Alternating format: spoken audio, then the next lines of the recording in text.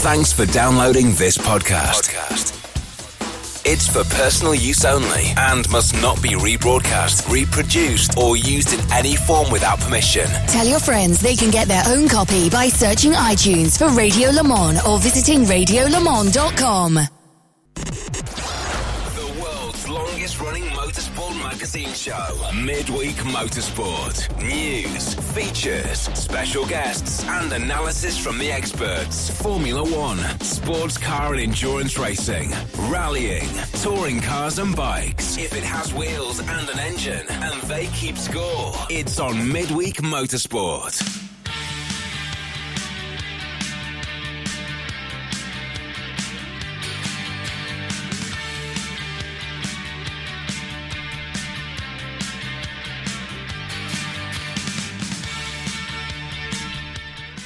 Hello everybody, just after 8 o'clock on a Wednesday night, it's Midweek Motorsport live from Hindhoff Towers. I'm John Hindhoff, Series 11 episode 39. Big show tonight, up in London, our executive producer Tim Gray. Good evening Tim. Good evening John.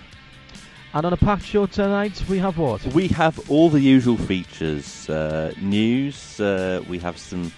Well, just like it said in that intro, we've got sports cars, we've got Formula One, we've got rallying, we've got NASCAR. So all the usual features. All of our usual contributors. We'll be hearing from Marshall, from Graham, and from Nick at various points during the evening. Yeah, that's pretty much it. Not being a massive news week this week, I'm not sure how we'll fill it all, but I tell you what, play the news jingle anyway. Okay, here goes.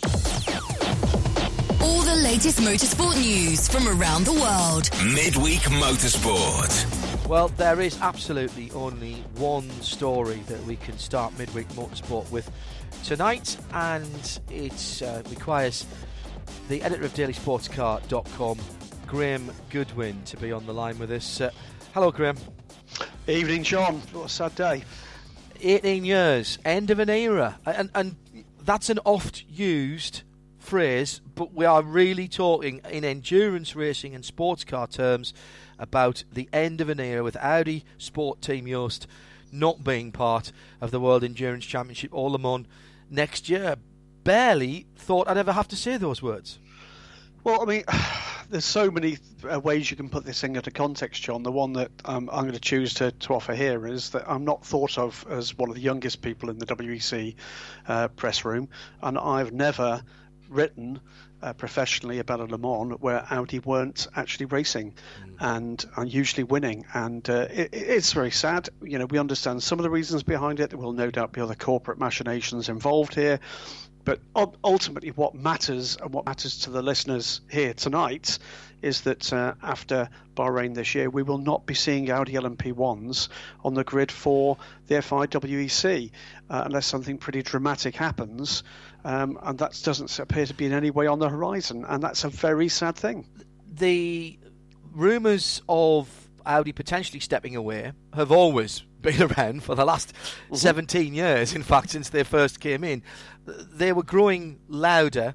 I think the surprise to some people will be that at the board meeting this morning, around about 11 o'clock UK time, that the decision was made to stop immediately at the end of this season. They've got a car that could have competed in next year. They've got a car that is, frankly, competitive. They haven't had the results, but it is competitive. It's the fastest car in the WEC at the moment. There's no doubt, I think, about that. And it is for the moment at least the last of the line. The last of the line that's seen 185 races in Audi Sports Le Mans prototype program. They won 106 of those so far, 80 pole positions, 94 fastest laps. 2 WEC World Championships with effectively what is the current technology. And John, something very much close to your hearts and the team you have over in the United States, 9 consecutive ALMS championships. Yeah. That's before we get into record-breaking runs at Sebring and Petit Le Mans. It's been an epic run, and it's been a pleasure to watch them do those things and mature as a team together to the point where we can say that they have absolutely embodied the spirit of sports car racing, and they've done it in a way that others have struggled to match on and off the track. And we've been saying, I'm afraid, for a couple of races this year that it's not been very Audi, and you sort of have to wonder whether or not the powers that be within sort of seen this one coming. The results that should have come their way, Mexico, Kota and Fuji, I'm hearing would have been too little too late. The decision was pretty much already made. How much of that do you put at the door of the Audis using diesel power, which has fallen massively out of favour? Ironically, actually, the news coming today that the VW Group has reached an agreement with the United States about compensation and fines to be paid for that issue that they had over there. But how much has that been a reminder, do you think, and therefore become untenable in the terms of Audi and Audi's Le Mans effort being so inextricably linked to diesel in the last few years? Let me answer that in two ways, John. I think clearly Dieselgate has been a massive financial hit and a massive embarrassment, as it should be, to Volkswagen Audi Group. Pretty disgraceful stuff. I'm sure they're not. Well, we know they're not the only ones. The bigger issue, though, is of course that the continuation of an Audi versus Porsche battle in the WEC was necessary for them to have different technologies to bring to the table. And the reality is, at the moment, the only two that are available to them competitively are diesel and petrol, with diesel not being an option for Audi, because the reality is, whether or not VW Gate predicated this, or whether or not, as most people believe, it was on its way out anyway in terms of efficiency, the day of diesel is near. Well, the regulations are going to change in 2018, and frankly, diesel won't work. Well, beyond that, John, I mean, in terms of road car usage, we're going to start to see electrification increasing and things like diesel becoming a less efficient option for them. So that's number one. I'll give you one faint glimmer of hope here. The statement that actually comes out from Audi talks about them refocusing on Formula E. That's frankly nonsense. That's not the decision that has been made. They've not decided to Formula E instead of WEC. I'm afraid that's corporate speak. And that decision had already been made. Absolutely. And had been made some time ago. Rupert Stadler, who's the chairman, has also said that nobody's going to lose their job, and 300 people are going to be kept busy doing Formula E, even if they have to have two cars per race. Which brings me to the flicker of hope, which is, if you are putting all your eggs into the basket for electrification, if you are going to Formula E and developing the technologies to win there, we do know, don't we, that there are new rule sets coming, not next year, not the year after, but in the future, that might well see rather more electrification in the FIWC and at the 24 Hours of Le Mans. Is the story over? Well, for now, absolutely, this is a full stop. But you have to say that if they are keen on relaunching the brand with new technologies, and they've talked about electrifying the brand, that perhaps this might be the start of a new era some years down the line, and maybe we will see our friends from Audi Sport back in the limelight in sports car racing in a few years' time. Is there any hope on the horizon that somebody is ready to step in and replace? When we lost Peugeot rather quickly from then the inaugural year of the FIA World Endurance Championship, Toyota were able to put their programme into fast forward and get a couple of cars on the grid. At the moment, we're looking at 5 probably up until Le Mans next year, and then 4 after that in terms of P1 hybrids. Is there anybody in the wings who could step up? Is there any hope that in 18, when the regs change, there's another manufacturer to add to what is frankly going to look like a very, very poor grid at the front of the field of a world championship? Well, an awful lot more weight is going to fall on the shoulders of the new P2 grid for starters, which does look like it's reasonably healthy. In terms of factory entries, look, Peugeot are looking. Peugeot needs some solid decisions to be taken, and let's face it, they've just got the winning hand in those negotiations right here, right now. I can tell you that definitely Renault is no. Spoke to Renault over the weekend, and that's definitely not on the immediate horizon for them. Peugeot, we know, are keen. BMW, some little way down the line. Is the cavalry coming for 20 2017? Absolutely not. Might it make it in 2018? That's an outside possibility. I think we're at 19 or 20 before we see more factory teams coming to the fray. There's lots of things that could happen, John. Whether or not they will happen, we've just got to wait and see. But for now, it's a sad day for everybody who likes people going racing the proper way. Throw this in as a curveball. Forget about Volkswagen Audi Group. Talk about Audi Group, because within VAG, Audi is a group. It has Ducati, it has effectively Bentley, and it has also Lamborghini under its wing. Is there any opportunity for, not Ducati, but one of those other two-car brands, or indeed broadening it out to VAG, another brand, a Bugatti or something like that, to come in? Am I clutching at straws to say that there's an opportunity for another brand from that group to come in and use the opportunity of Audi leaving to use the different technology, i.e. not diesel, to be able to come in and fill the void? Well, I guess the question you have to ask is what technology is going to be competitive quickly enough to make a difference. Clearly, you're not going to get a Bentley or a Lamborghini diesel. We believe Lamborghini are developing a GT program for the next 2 or 3 years, so that one takes them out of the reckoning.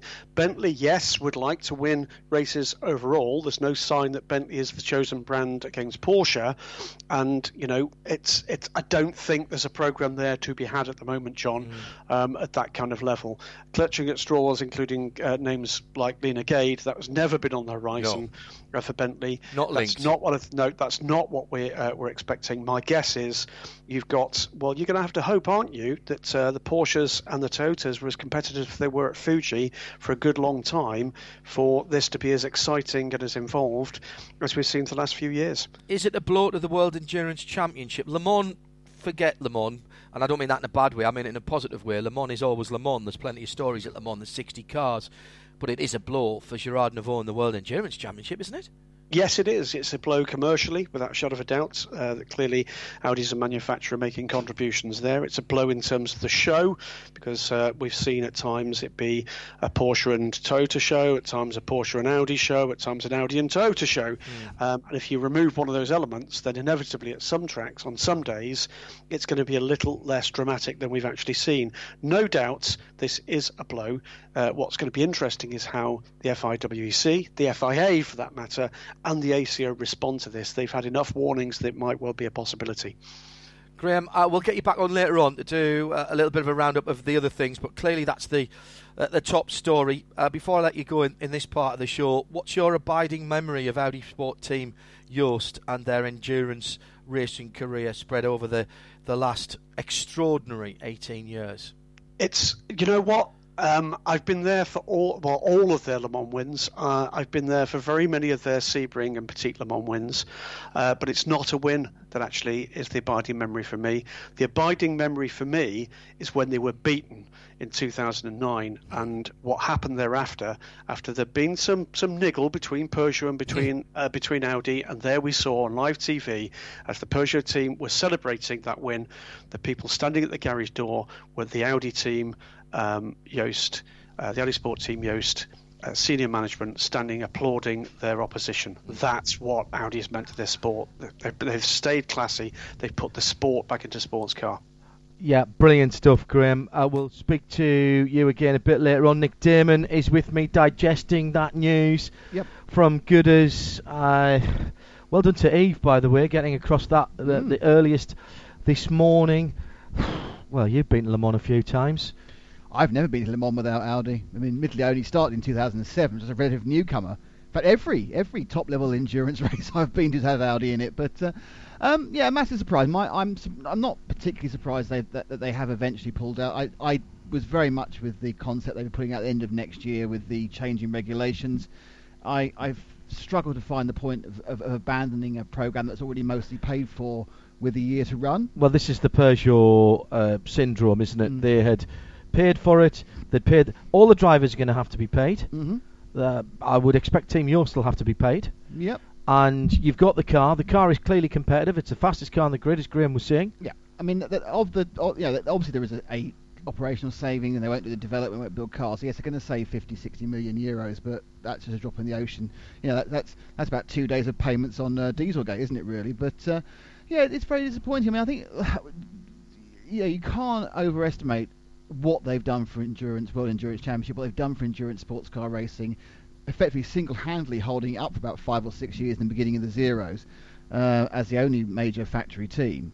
But they've kind of left in a disingenuous way with this concept that they're going to abandon their 300 million approximate euro investment and go and do Formula E, a spec series where if you spend 10 million euros, you've spent far too much. I mean, it doesn't make any sense. But they'd already committed to that. 2nd of September, the press release came out, and they said, we're boosting our involvement in Formula E.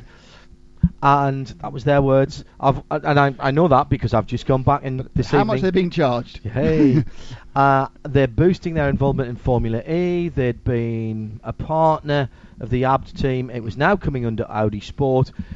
And I quote, Audi saying it would not impact any of their current programs. No, I think that you Graham has alluded to this in something you said to me off air, is that from being the coming thing, diesel is now persona non grata. It's just is something you don't want to get involved in motorsport. It's got a limited lifespan in a number of ways because of the emissions. I'm sure it'll still be a popular choice in road cars 15 years or so. But as far as considering that you get 15 to 20% better on your fuel mileage, and particularly in mainland Europe, the fuel is 15 to 20% cheaper. But I think that with the emergence of turbos within petrol engines, which has certainly improved their efficiency, and also, of course, the hybridisation, and we're all going to be driving some form of hybridisation in 5 or 6 years' time as it gradually improves, and they improve energy density. And there's still some very clever things being done with electricity. None of those actually, of course, being replicated in Formula E, by the way, which is just some old batteries stuck in a Formula 3, a Formula IndyCar, yeah. But that's not to say it's not good racing. We've talked that before. No, it's fine. But I think it is a sad day for all of us who've had the privilege of working with and for and beside Audi Sport Team Jost, Ralf Juttner, Dr. Ulrich, the drivers. They've always been incredibly professional. They've always been very helpful for us for a major works team, and they will be sorely missed. Twitter was pretty much broken already today. It's gone bonkers again now. At Specutainment, at Radio Le Mans. The big question, I can't mention everybody. Very few apologies for absence tonight. A lot of people are tuning in live, and thank you for that. Without having to go through all of them, the big things to talk about then are Jost and the drivers. Well, interestingly, Jost have been recruiting lately.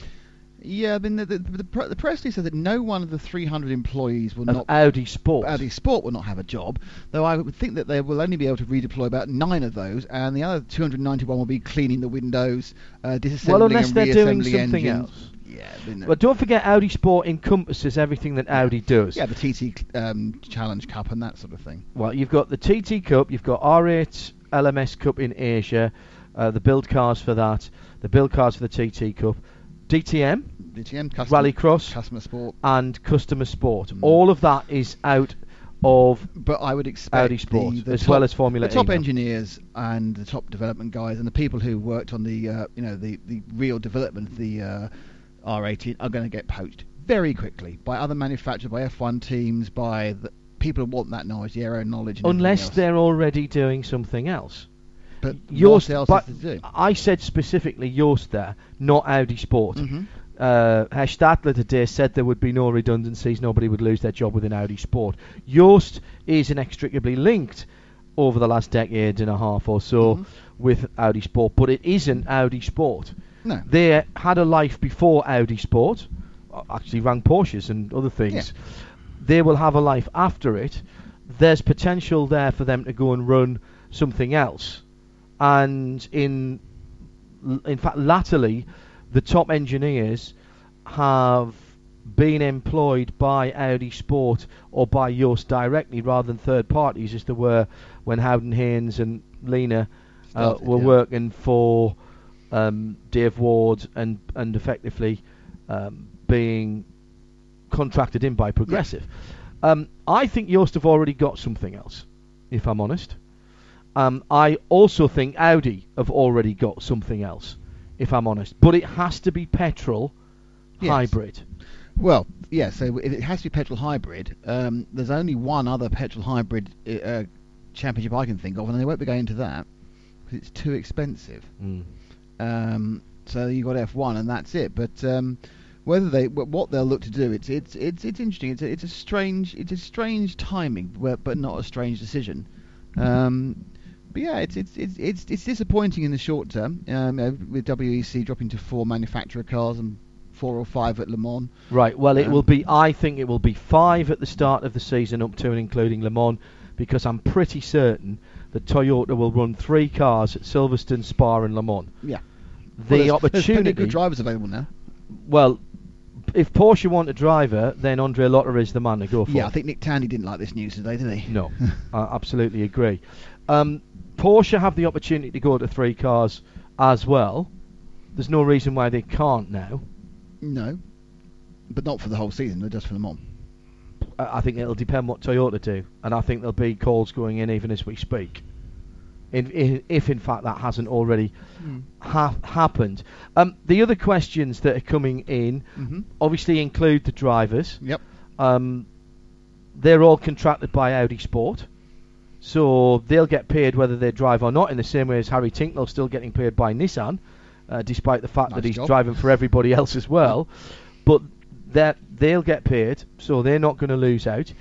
I also, and I tweeted this earlier today, this makes the WEC date at the Nürburgring that clashes with Formula E. I think it is almost inevitable now that date will not change. So it's just bad news for Sebastian Buemi then? Correct. Tim Gray is up in London. We'll do some more tweets in a moment. Well, first of all, on the Buemi point, he will already have sewn up the title by then, so it doesn't matter. Very good. Drivers, is there a possibility that Audi might force them to sit and do nothing all year if they're still under contract? Well, I think they'd be probably not so pleased about them going and driving for Toyota, but I can think if they're going to get borrowed by Porsche, because Audi borrowed Porsche drivers before. There was a precedent for that, exactly, with Romain Dumas and Timo. Yeah, so I mean, that would seem very churlish. Yes, I can see that blocking him running for Toyota could be a possibility, but I can't see them blocking him running for Porsche. Sorry. So yours to the drivers, that's one big thing that you're tweeting in about at the moment. The third cars, we've talked about that. Is this going to affect the R8 LMS program and customer support at all? No. Because they make money out of it.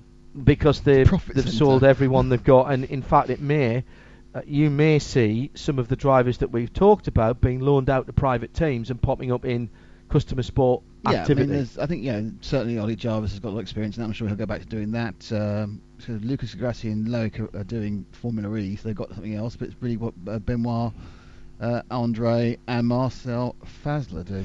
Sarah Rigby asks a question that nobody else has. Everybody else is asking similar questions. Will Audi Sport still take part in the rookie test at Bahrain with Antonio Giovinazzi testing the R18? As far as I know, yes, they will. It means you could be the last person to drive one of those cars. It could be. It could be that. The other question is about other, and we touched on this with Graham. Other manufacturers coming in. We've said on this programme before that BMW have put €500 million, depends what you call a billion, 500 million euros aside in their budget to develop an LMP1 concept. We expect to see that car at or around the change of regulations in 2018. It's probably hydrogen hybrid, which would require a change of regs. But those changes of regs are coming. If you saw Gerard Neveu's tweets today, he talks about hydrogen hybrids. Graham is sceptical that there's anybody else out there. But we know that Honda's already run a car with current technology within it. What's your feelings on what you know? I think the changes they come. It comes at the break of regulations. There's no point coming in now. There's a new set of regulation in 2018. Whether that'll put a good enough hook out to get some more manufacturers, I don't know. I think obviously one of the issues is the amount of money that's been spent in LMP1 means that people who were blanching at F1 are blanching no less at LMP1. But the thing I think everyone needs to remember is that the sheer amount of time that Audi has stayed in LMP1 is the exception and not the rule. It's just a real surprise. The only manufacturer in any major series who you can guarantee will always be there is Ferrari in F1. No one else will be. Mercedes will not always be in F1. Mercedes will drop out of F1, maybe in 3 years, maybe in 5 years, maybe in 7 years, but they will decide it's not what their marketing needs, and they'll drop out, and someone else will replace them. And that's what happens. It's manufacturers. They are not racing to make us feel happy that they do. What they're actually doing is trying to market their machines and market their cars. And in Audi's case, they started off wanting to market TFSI engines, then they wanted to market clean diesel, and as clean diesel now is unmarketable, you stop spending the money marketing it. Tim? You see a lot of car manufacturers doing motorsport programs for that short-term marketing gain, but Audi's been doing it so long that it's not a short-term program, and they can't use the excuse that the acceleration increase of sales has stopped, because actually, driven by sports cars, that would have stopped a while ago, wouldn't it? After 18 years. Yeah, but I think they also found it was a program that was working particularly well for them, and I suppose you get to the point where sometimes you can market yourself by just being particularly good at being there. And of course, they most recently, in the years when they might have got a bit wobbly in the last 5 or 6 years, they've actually had some real competition to try and race. Well, that's the other thing, isn't it? That any new team that was looking at LMP1, whereas before they were looking at it and thinking there's 3 other teams we've got to beat, now there's only 2 other teams they've got to beat. That makes it much more attractive. And you look at a lot of championships, 2 or 3 real manufacturers in there is all that they can sustain. That's all you need. Well, yes, and you make a good point there, Tim, because Audi has often frightened off as many people with their huge spend, has probably frightened off as many people as it's attracted into the WEC. Listen, don't get me wrong, Audi have been the defining force within endurance racing for nearly 2 decades. Let's put that on the table. And let's also say something. They've dragged up the quality of everyone else massively. They've made you don't get someone turning up with a car that came off the back of a Ivor Thomas trailer anymore. Everyone, even the person in GTM, is 7 levels more professional than they were when I started doing this 10 years ago. So goodness knows how many professionals you were 30 years ago. In 1989, you saw cars turning up at Le Mans that you'd never seen all season, and some of which hadn't run all season and then didn't run more than a handful of laps at Le Mans. So you're absolutely right there. Let's celebrate. We're clearly, as a lot of people, they've been Audi in various guises have been a fantastic partner to what we do at Le Mans and further. In fact, I'll go so far as to say that without Audi UK in particular, but also Audi AG, there would be no Radio Le Mans at Le Mans as it is now, because they were the people who first signed up back at the end of 2005 and the beginning of 2006 when we formed Radio Show Limited to ensure the longevity of the service at the track. But I think Tim's point is a very, very good one, that it gives somebody the opportunity, particularly with the failure rates actually going up again at the sharp end of the field because everyone is pushing so hard. It gives someone a real chance with 4 or 5 or 6 cars in the top category only perhaps at Le Mans. Gives you a chance of a podium, doesn't it? Yeah, I mean, and I say with the new regulation 18, perhaps someone who was umming and ahhing has now got 15 months after a green light to actually put the car out there. It's interesting. It is. I think Tim's making a good point. It is a challenge and it's an opportunity as well. These sort of things do become opportunities. It's a huge chance. Audi's halo of invincibility was slipping slightly, which I think is encouraging a lot of people, and now they've gone. As you say, there are positions plenty in the points. Right, going back to what people are asking about R8 GT3 TTs, no change whatsoever to that. Audi Sport continues to support it through their customer racing divisions. GT3, could Yost come to Le Mans with GT3? No, they can't, because GT3 isn't eligible, quite correctly, for Le Mans. It's not the right type of car to take to Le Mans. That is a privateer, national, possibly regional series. It's not an international formula, never was designed as such, and we've seen, haven't we, what happens when the factory teams get involved in things like the Nürburgring 24, the Spa 24, and unforgivably things like the Blancpain series, where they shouldn't be involved at all, I'm afraid, but they shouldn't, and costs have spiralled out of control and actually taken the privateers out of it, where that was where GT3 was designed for. So no, you won't see GT3s there. What will happen with privateers at Le Mans? That's a question that is that is another question that comes on. Well, Rebellion have already gone. Will they reconsider? I think not unless Audi Sport decide to give them 3 cars and 250 million to run them. Bart Hayden is going to LMP2, the new global LMP2, next year. Questions. Do you think Audi will allow someone to pick up Yost? Yost is a private and independent company. It's not owned by Audi, as Manthey now is owned by Porsche. So Reinhold Jost hiring people, I'll stress that again, in the last few weeks, hiring people into the organisation. There's something else going on with Yost, and as I said to Graham, Nick, I would not rule out a return to endurance racing by Audi as a brand, with technology that more fits their marketing and the group's marketing, VAG's marketing portfolio and onward plans. Mm-hmm. I mean, let's be honest, diesel is an albatross around their neck at the moment. Yes. To the point where, effectively, Audi have stopped selling diesel cars in the States. They haven't said that, but you go and try and buy one. I've been told that they've been crushing cars rather than selling them if they've got a diesel engine in. And not just the 2 litres that they've had the problems with, also the very, very efficient and lovely 3-litre turbo diesels that you and I both run on a day-to-day basis. I think if they were to come back, they would have to come back with a petrol-stroke hybrid solution. Yeah, so what they really need to do is buy Sauber.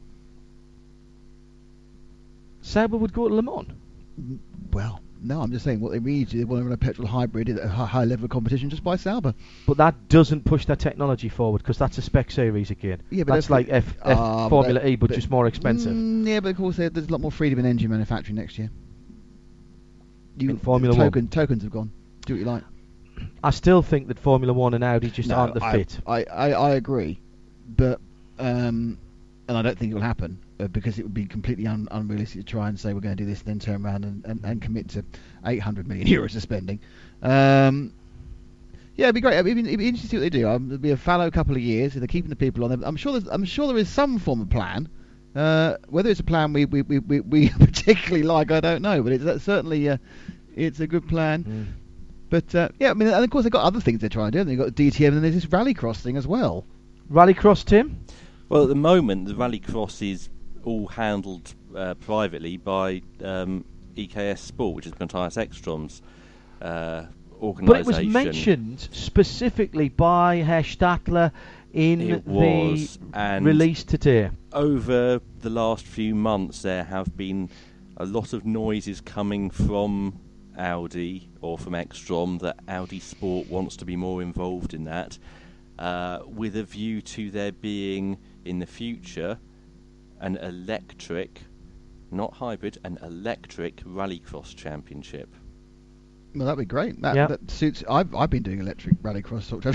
But think about it, that's not bad, because the race is 4.5 minutes of throw. It's about power and acceleration. Full electric, you do it quite easily. Yeah, absolutely agree. Let's bring in Marshall Pruitt from Racer.com. Evening, Marshall. Oh, hang on a second. Let's just make sure that we've got him there. Hello, Marshall. Can you hear us? Hello, yes. hello. Perfect, sir.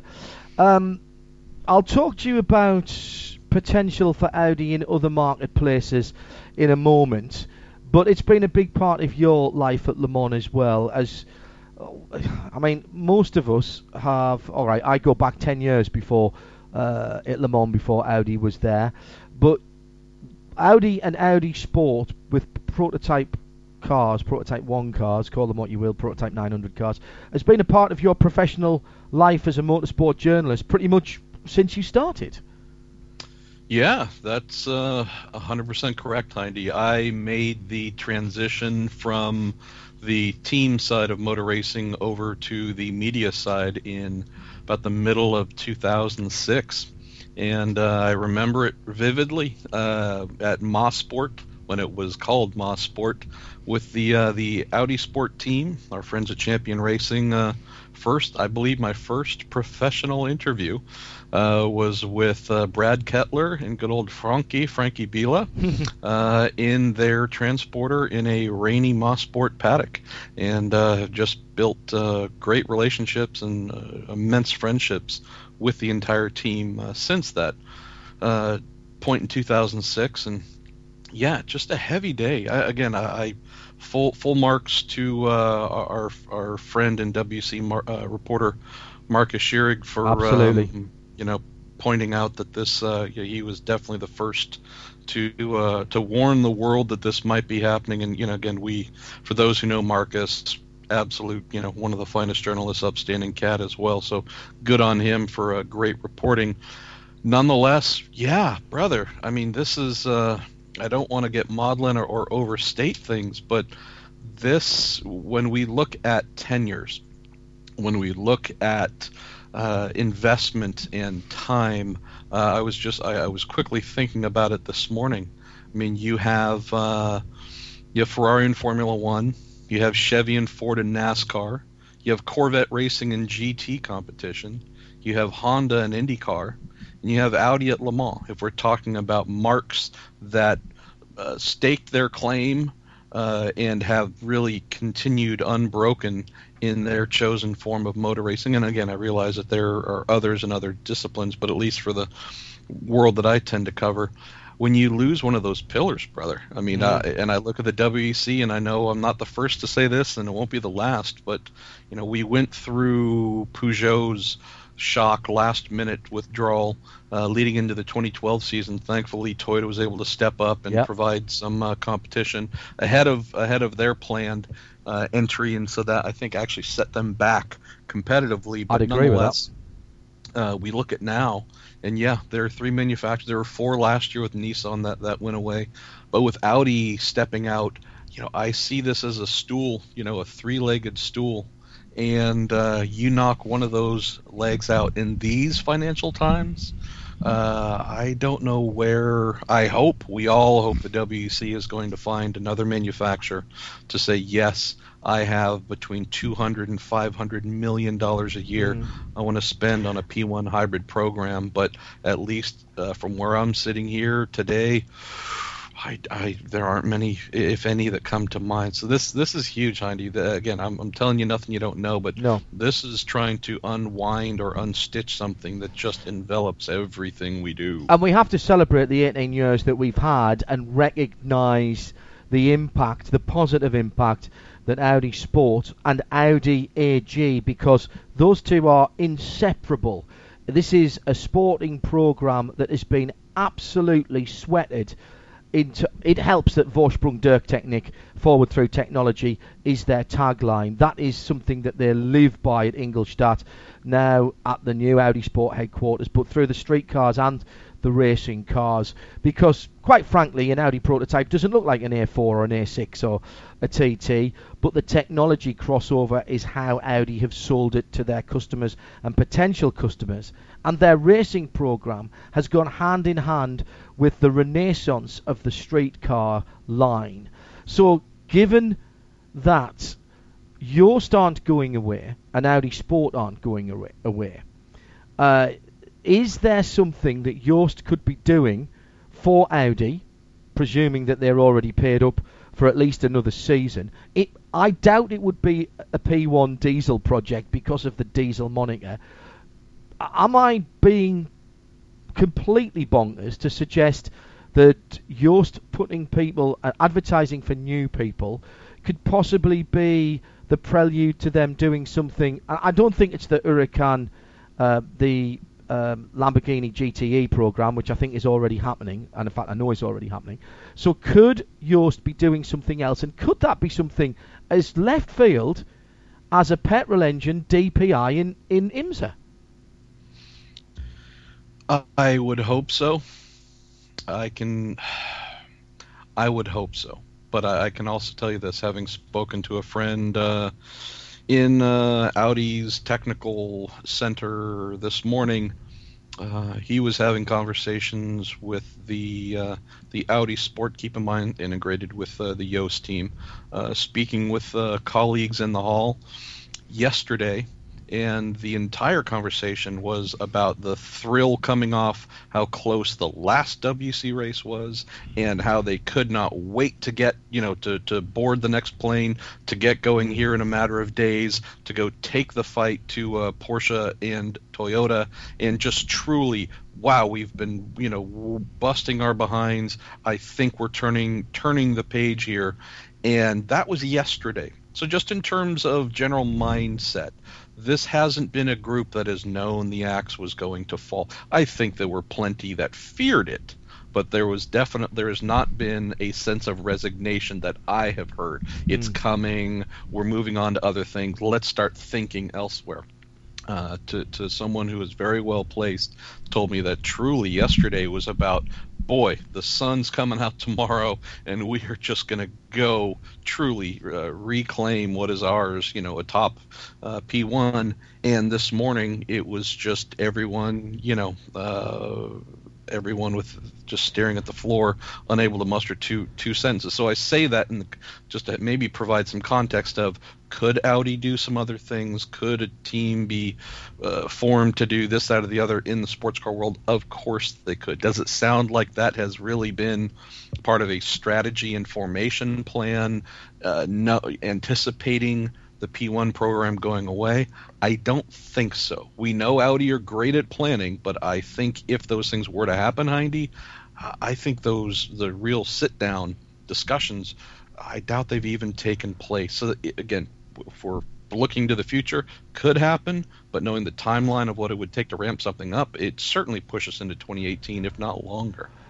Nick Damon, as well as Marshall Pruitt, me, John Hindhaugh, and Graham Goodwin will be back with us later. He's off writing something. I could hear him tippity-tapping away a moment or two ago. Tim Gray up in London as well. It's Midweek Motorsport, Series 11, Episode 39. This is the one where Audi withdrew from the WEC at the end of this year. That's what we'll be talking about for a little while more.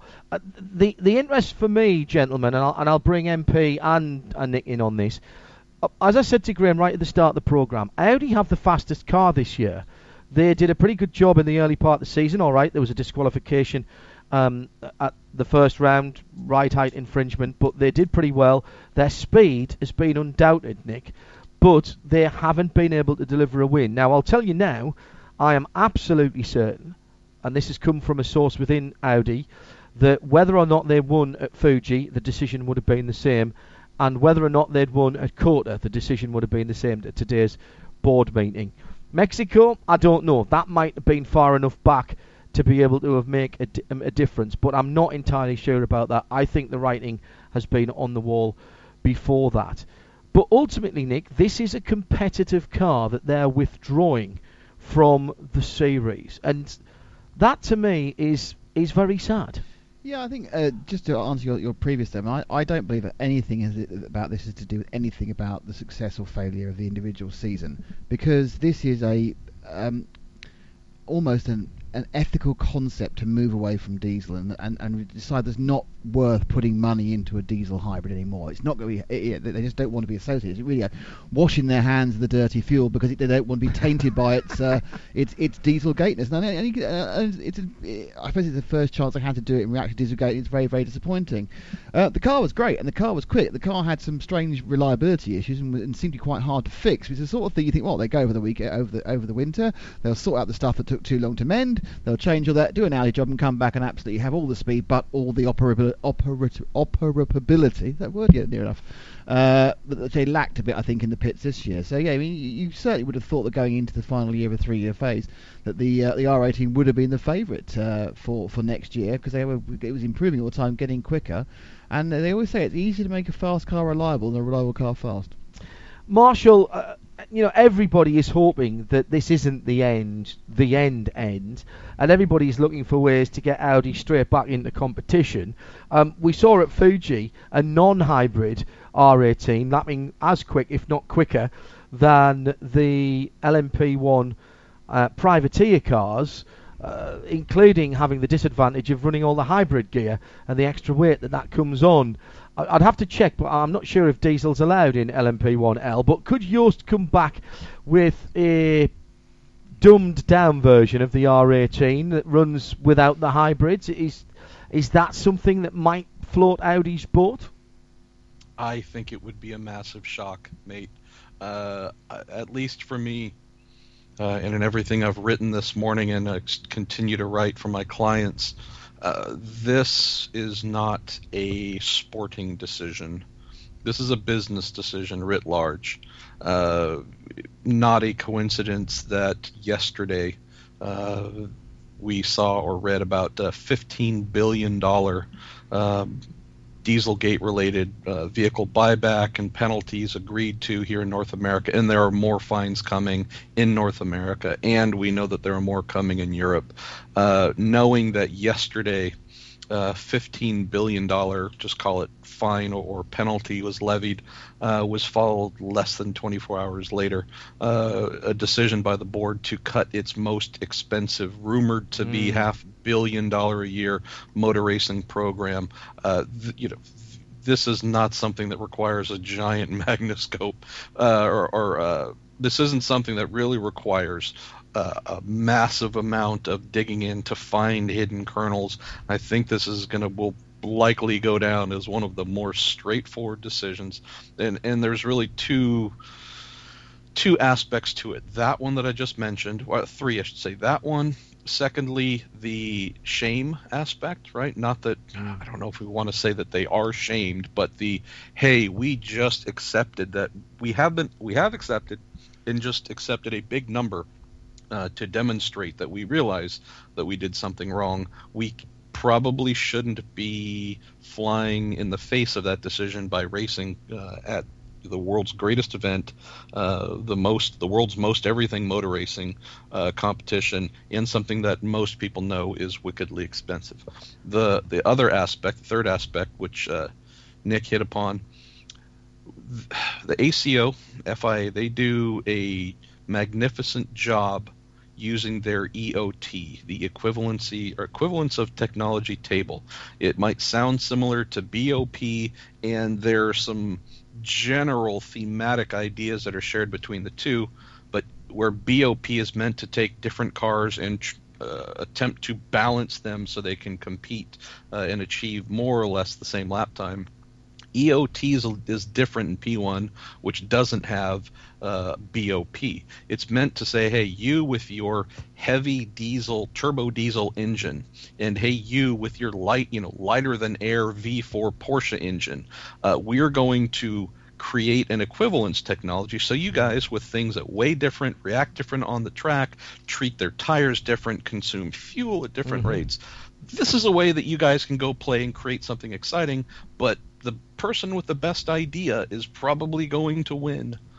The Porsche 919 pushed the EOT table and its abilities so far that it essentially exposed the inherent limitation of an extremely heavy turbo diesel engine mounted to the back of the R18. That's a good point. And as a result, and although no one at Audi would say it, but they certainly have acknowledged it without saying it directly, adhering to this diesel underpinning of their racing program at Le Mans and its promotional aspect as well, it has outlived its competitive lifespan. And not that it couldn't compete, but again, that 919 is so extreme in the opposite direction of small, light, just incredible, it's shown that the EOT really can't keep the big heavy motor that kind of screws up the vehicular dynamics over multiple stints with the Audi in the game at every race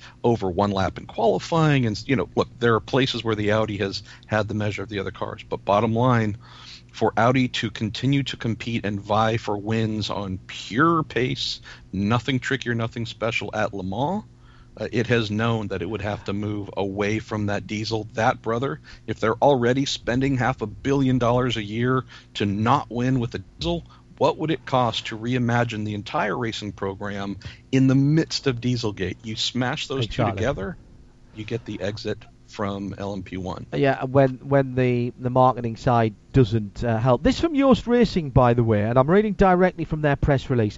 After 18 exciting and successful years at Yoast Racing's side, Audi has surprisingly announced its withdrawal from the WEC in Le Mans at the end of the 2016 season.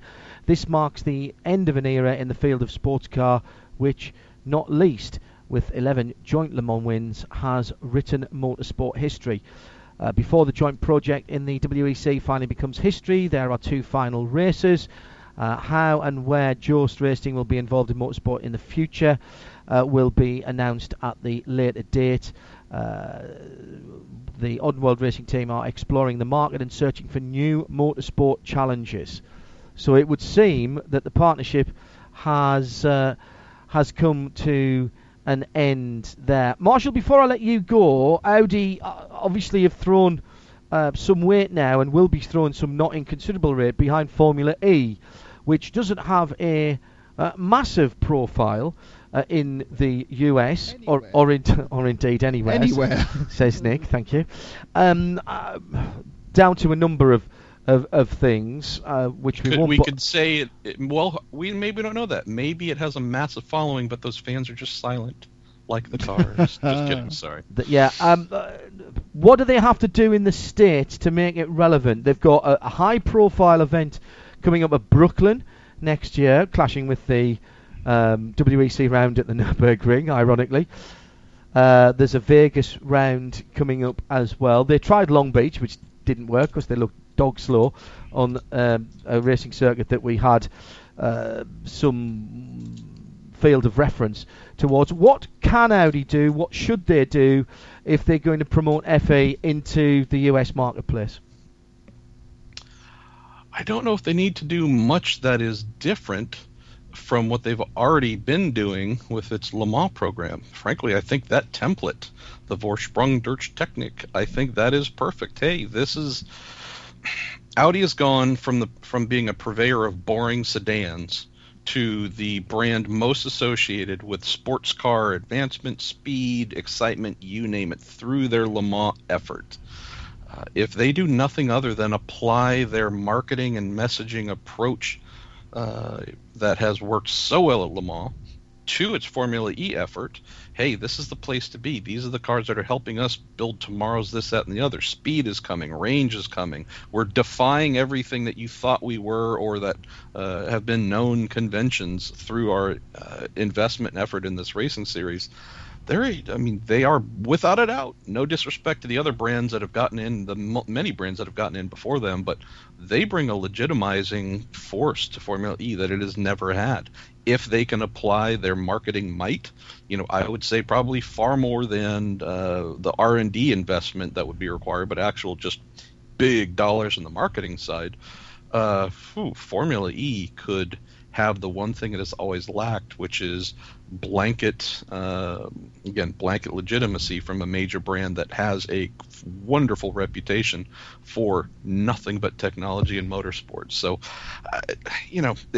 the other thing I would say too is the one thing that Audi did better than I think maybe any other brand, at least in my lifetime at Le Mans, is say, hey, you might not know about this race here, but it's really cool, and if you come with us, we're going to expose you to a whole new world. And they've done that, built millions and millions of fans. If we're talking about Truth in 24 and what Audi and NFL Films have done to take folks inside how special the event is, again, I think of folks who had no clue about Le Mans, think about Audi's efforts to bring them in and what we have today.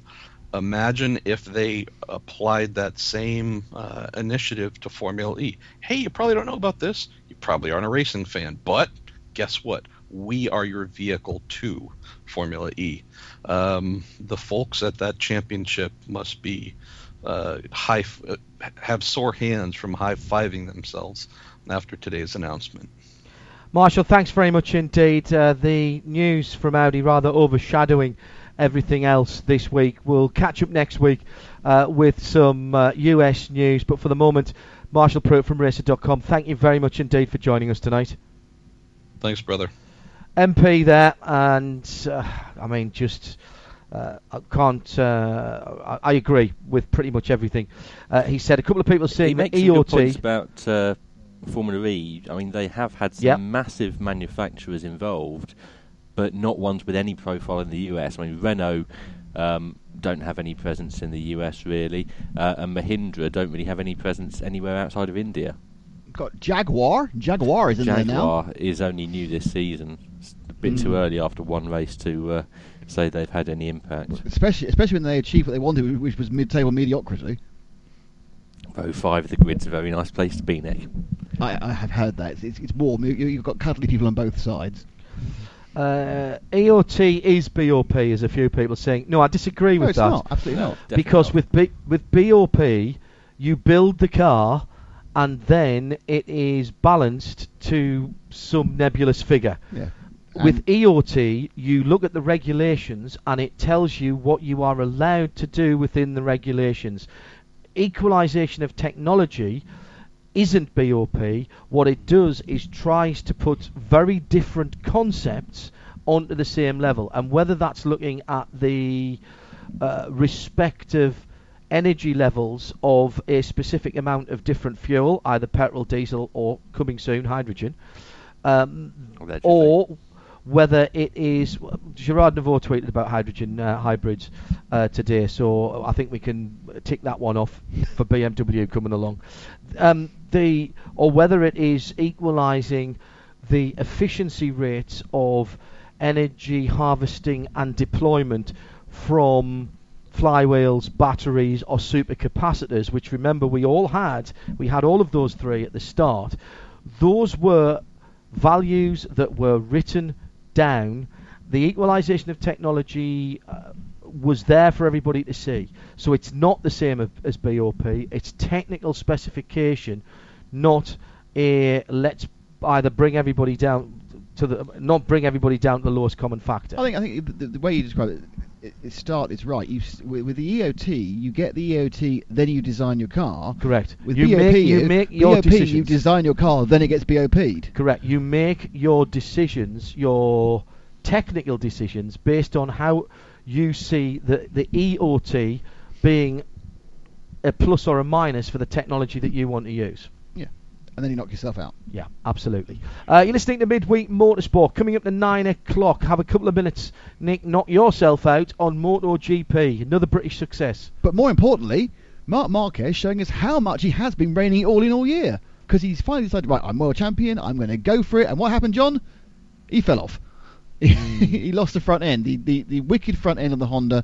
He lost the front end going on to one of the downhill corners, and despite leading by 2 or 3 seconds, it was a very difficult day. Weekend, no one had much of a setup. Did you see it at all, John?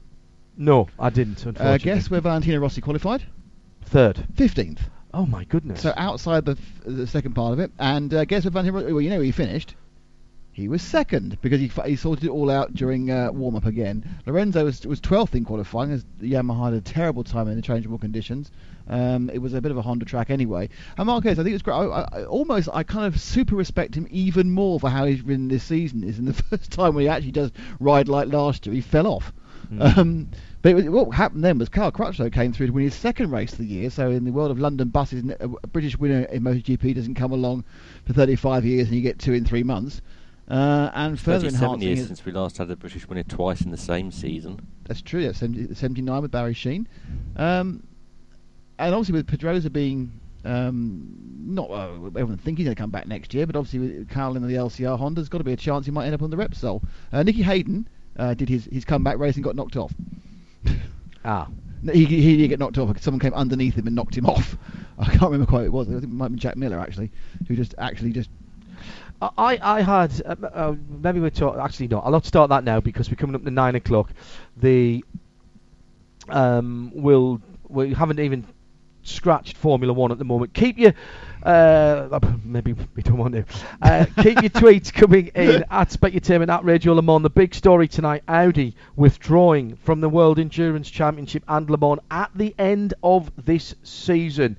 There will be no more R18 e-tron Quattro in 2017. Potentially as few as 4 or 5 cars in terms of the manufacturer entry at Le Mans in 2017. It's Midweek Motorsport, Series 11, Episode 39, and we're at half distance. Midweek Motorsport, where John has just 48 seconds to tell you what's coming in the next hour.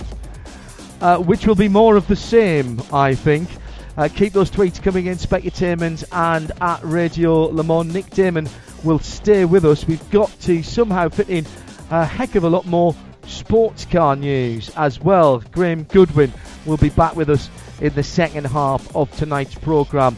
Nick will be delighted to know that we've got a bit of rallying news to come as well. I've turned his mic down so you didn't hear the groan over the background music, and we've got a pointless press release of the week to discuss as well. It's all in the second half of the show, and it's Formula One coming up next on Midweek Motorsports.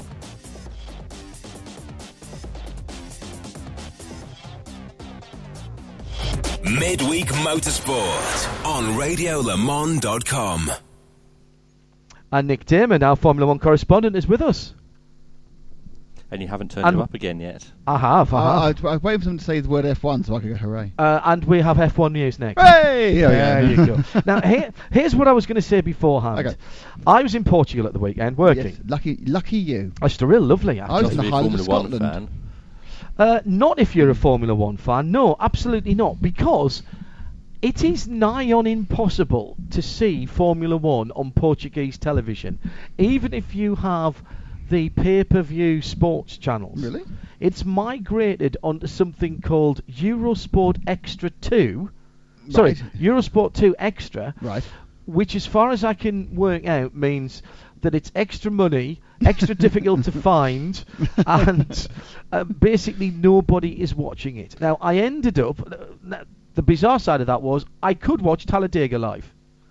So I watched NASCAR, and... At least everyone was trying in F1. And I only could watch Formula One because the hotel that I was at, thank you very much IHG Rewards Club, had RTL on their package, and so I watched the German coverage on RTL. Can I interject with a little story about foreign TV channels in hotels? Yes, you can. I was in Italy at the weekend. Yes, you were. A country Bad where luck, fella, it's by the way, very difficult to...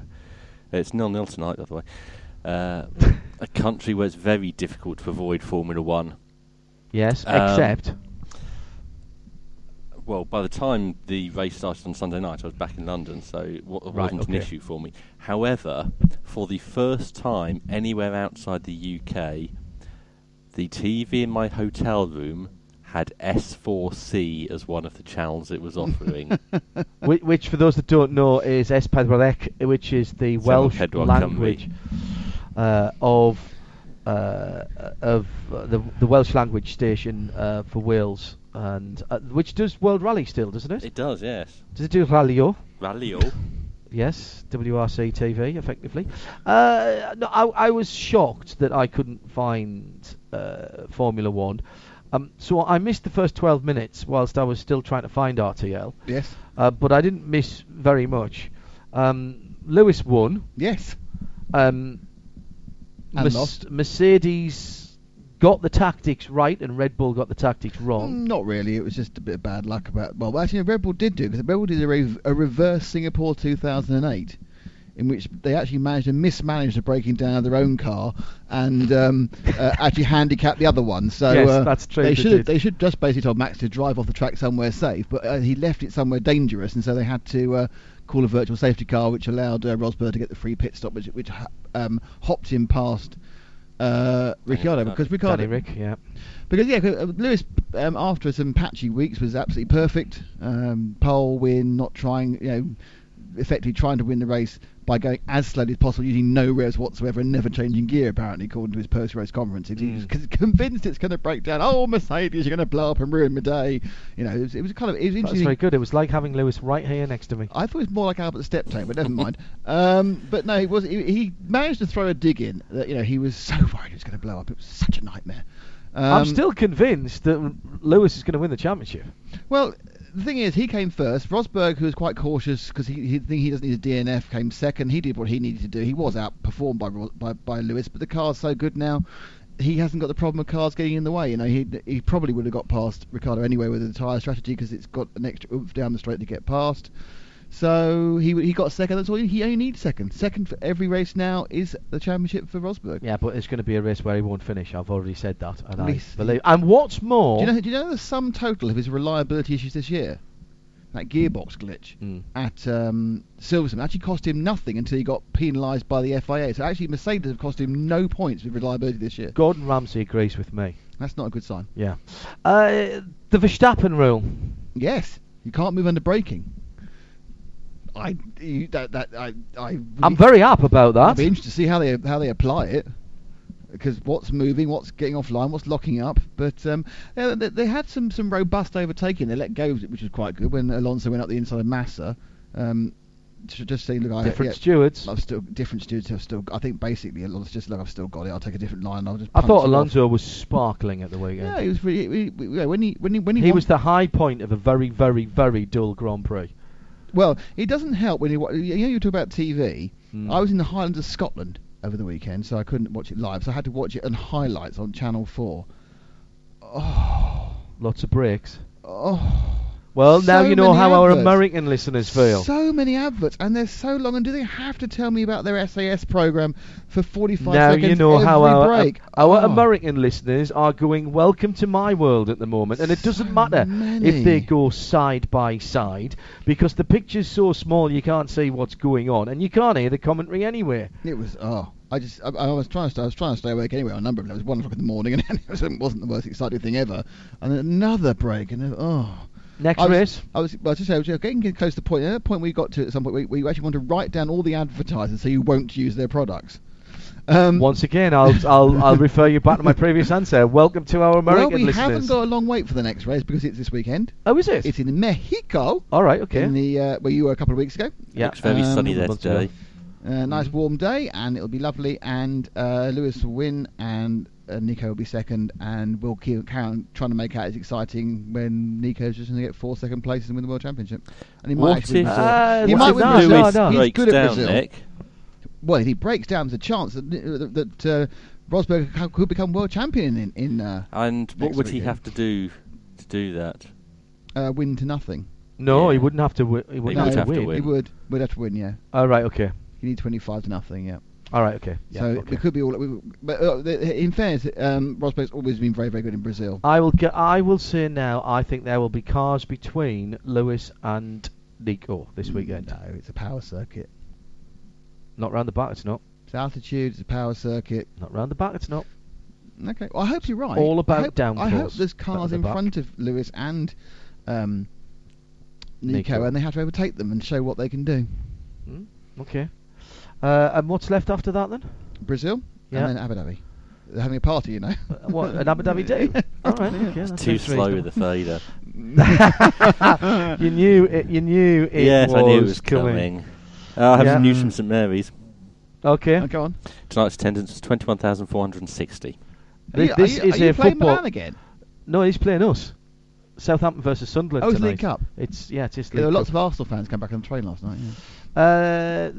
Coming in on the Twitter, Formula One run no track limits allegedly, says. Nick Collins. I read a thing about Martin Brown got his knickers very firmly in a twist about how much liberty the drivers were taking with track limits, especially after the zero tolerance at the WEC Championship. The fact is, the rules are the rules, and it's the rules they're working to. Did they put some extra gravel traps in at 19 and 18 that I haven't seen before. Didn't see anything. Well, I didn't. Because I did see a tweet that somebody was caught in a gravel trap at 19. I didn't think there was one there. In the UK, Was there a no way turning out? point. Yes. In the UK, a turning point in terms of well, the not a TV, turning- and Stu not a G has turning just point. reminded me of this. This is slightly parochial, but and I apologise for talking about TV, but this is something that I've said in the past that needs addressing, and Liberty, who have just bought Formula One, or about to buy Formula One, or possibly might buy Formula One if the check clears, are a media company and they need to address If it's this. cashed, it'll clear. What happened at the weekend, which was the first time ever, Nick? The total the people watching on pay television outnumbered the people watching on free-to-air. Now, it was only highlights, but that is the first time that's happened. It was a bad set of timings. It was good time for the live showing and a bad time for the highlights, but it was quite a big chunk. It was like 900,000 saw it on Sky and only 700,000 saw it on highlights. On free-to-air. Which meant it was 1.6 million in total or so, and I'd like to thank F1 Broadcasting on Twitter for these numbers. But it was, it was symbolic because the thing is, by moving from BBC to Channel 4, they've shed a load of viewers anyway. When you move off the top two channels, BBC One or ITV, with the same programme, as will be seen by the Great British Break Off, which is running its final at the moment, at the same time it's going on. You just lose numbers naturally.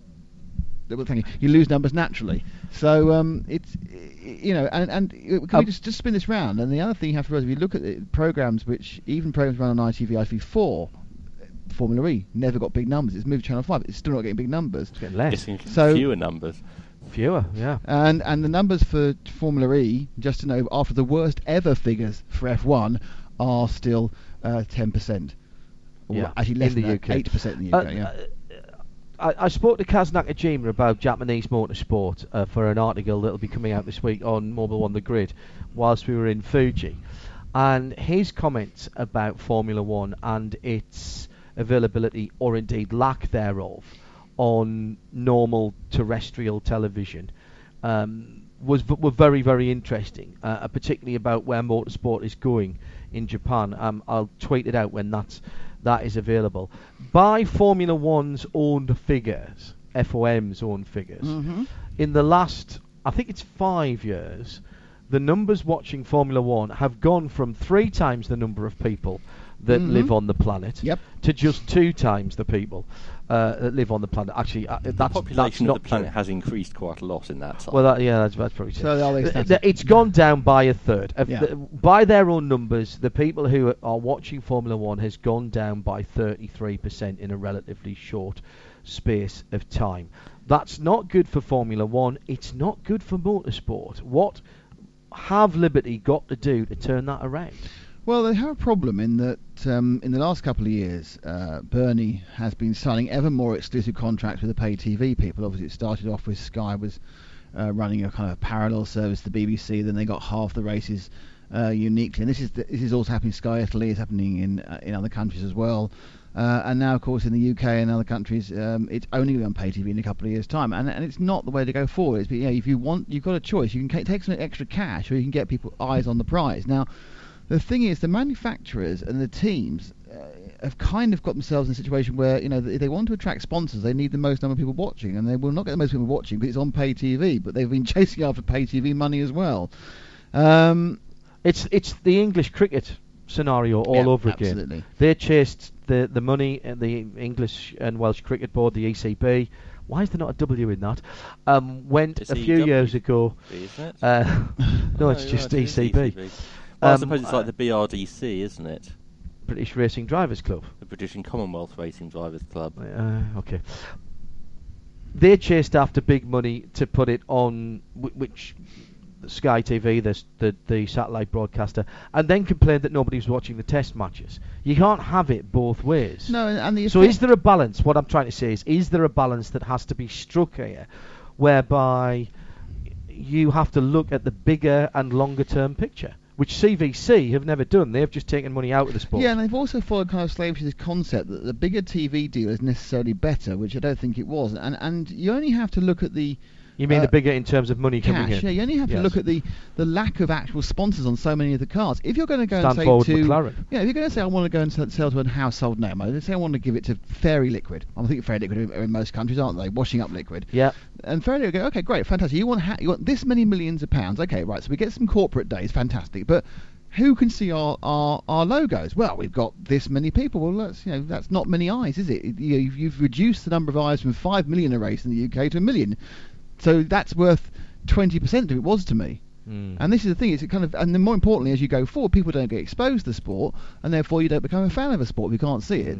And so you you lose the next generation. And I think that being on, even though the traditional model is changing very much, and there's many channels, I think being on a free-to-air channel, there's not even going to be highlights on free-to-air. It's not like they're going to have in the UK. They're not even the highlights are going to be pay-per-view, or even though on a more general channel. So you think, no, you've got to make it, but you've got to have a chance of new people watching it, of falling over the show. I completely agree. One final Formula One story from Tim. The future of Malaysian Grand Prix is in doubt. Yes, I believe that. And for every drop of rain that falls. No, I think that I think the two closest Grand Prix venues, as the crow flies, are Malaysia and Singapore. I don't. They're I only think 160 miles Spa apart. and the Nürburgring are quite close. Nürburgring's hasn't been a Grand Prix venue for a very long time. Doesn't count. Okay. I'm talking about this season. The closest was 160 miles, I believe.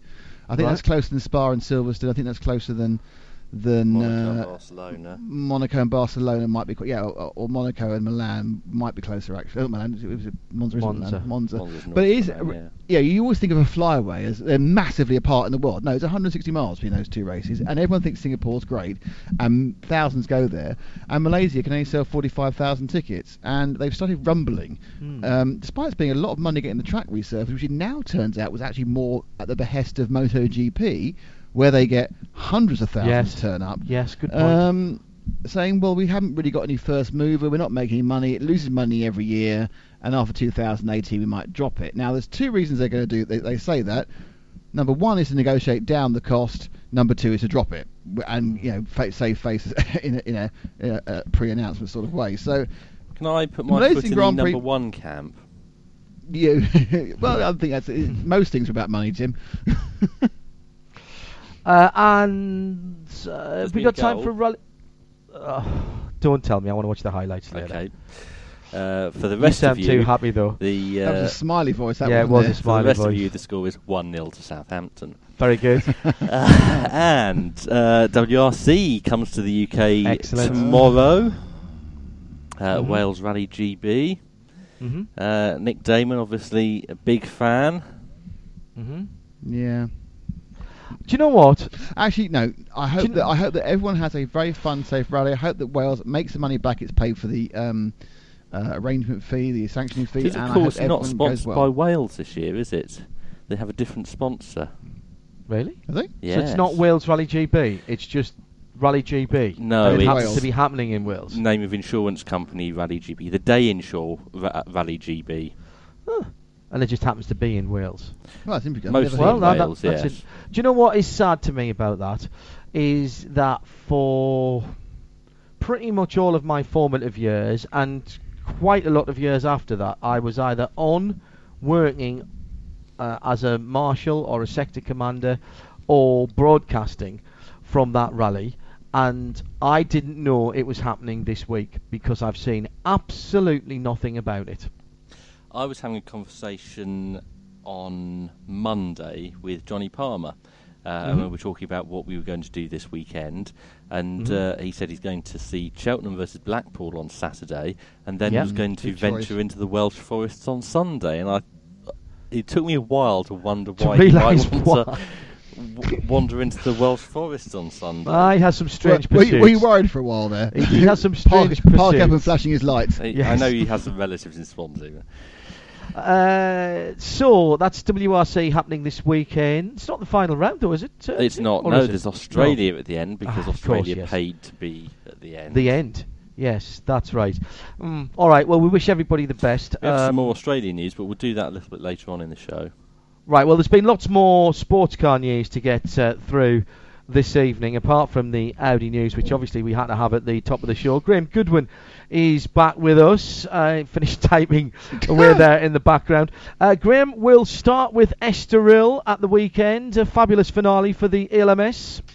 Well, a fabulous race. I'm sure there's a couple of teams that feel differently, but it's again dealt out the drama that we've come to expect from the European Le Mans Series this season, John, and some worthy champions. There's some teams that didn't quite make it that will feel pretty aggrieved at the manner of their departure from the race. Rather unusually, it was reliability rather than incident that actually played a part this time. But yeah, I mean, you can't complain about 4 hours of real drama. Did we actually get to the bottom of what happened? Right, we know GMW was a gearbox. Gearbox casing and something else as well. Right. Then obviously I think that car, at the point of the rather dramatic accident which finally put paid to its run, realistically it was all over at that stage anyway. Yes, and we should say that contact played no part in the car's demise as such. What about TDS? What do we know about TDS? Electrical, it was certainly they were struggling with starting the car. And as we saw when they got the car back out the first time, that had manifested itself with the car being stuck in gear as well. So it's just delay after delay.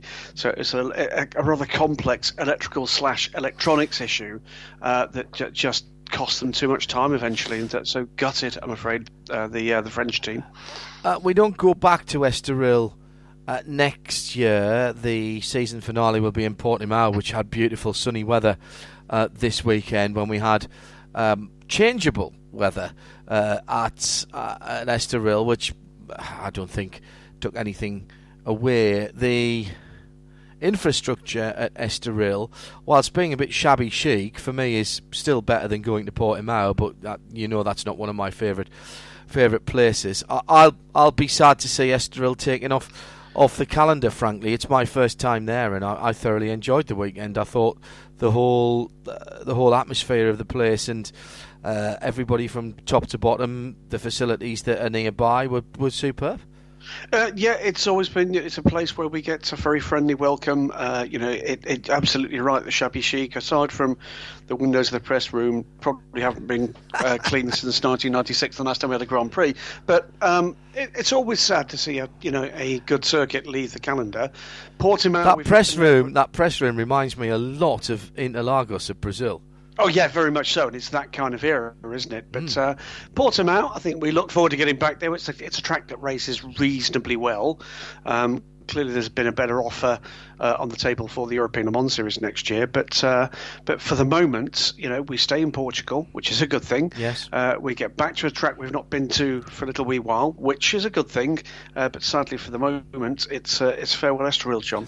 What came out of the weekend? One or two teams staying on and doing some testing, notably United Autosports, champions, of course.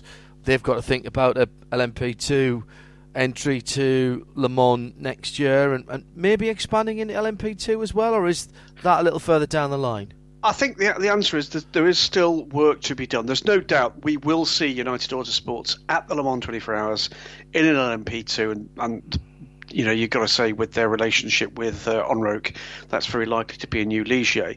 What we don't yet know is what the plan, if any, will be to have a part of full season effort with that LMP2.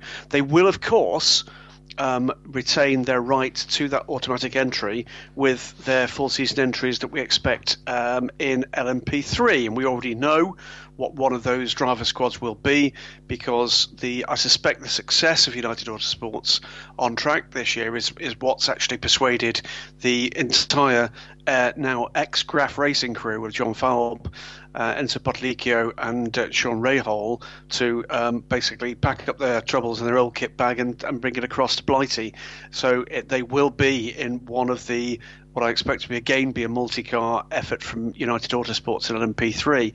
And by dint of that, John, they get the opportunity to decide whether or not they can put together a program that will be for a full season in P2. They don't have to do that. No. In exactly the same way as KCMG, this year's Le Mans had their their efforts in LMP2, the automatic entry because of their win the year before, but guaranteed by the fact that they had a GT car in for the full season. And what of the other United participants this year? Alex Brundle's won the championship with his car and his teammates. Another year for them, or moving on? I think it remains to be seen. Certainly, I've had a conversation with a number of the guys. I suspect Mike Gouache might well be looking at stepping up to P2. Alex Brundle, of course, would love to have a full-time P2 go, and of course he's shown very well indeed with G-Drive in their WEC program since Le Mans. Of the rest of them, Mark Patterson keeps teasing us whether or not he's actually going to retire or not. More farewell tours than Engelbert Humperdinck and indeed Tom Jones put together. But my guess is we might well see Mark back again.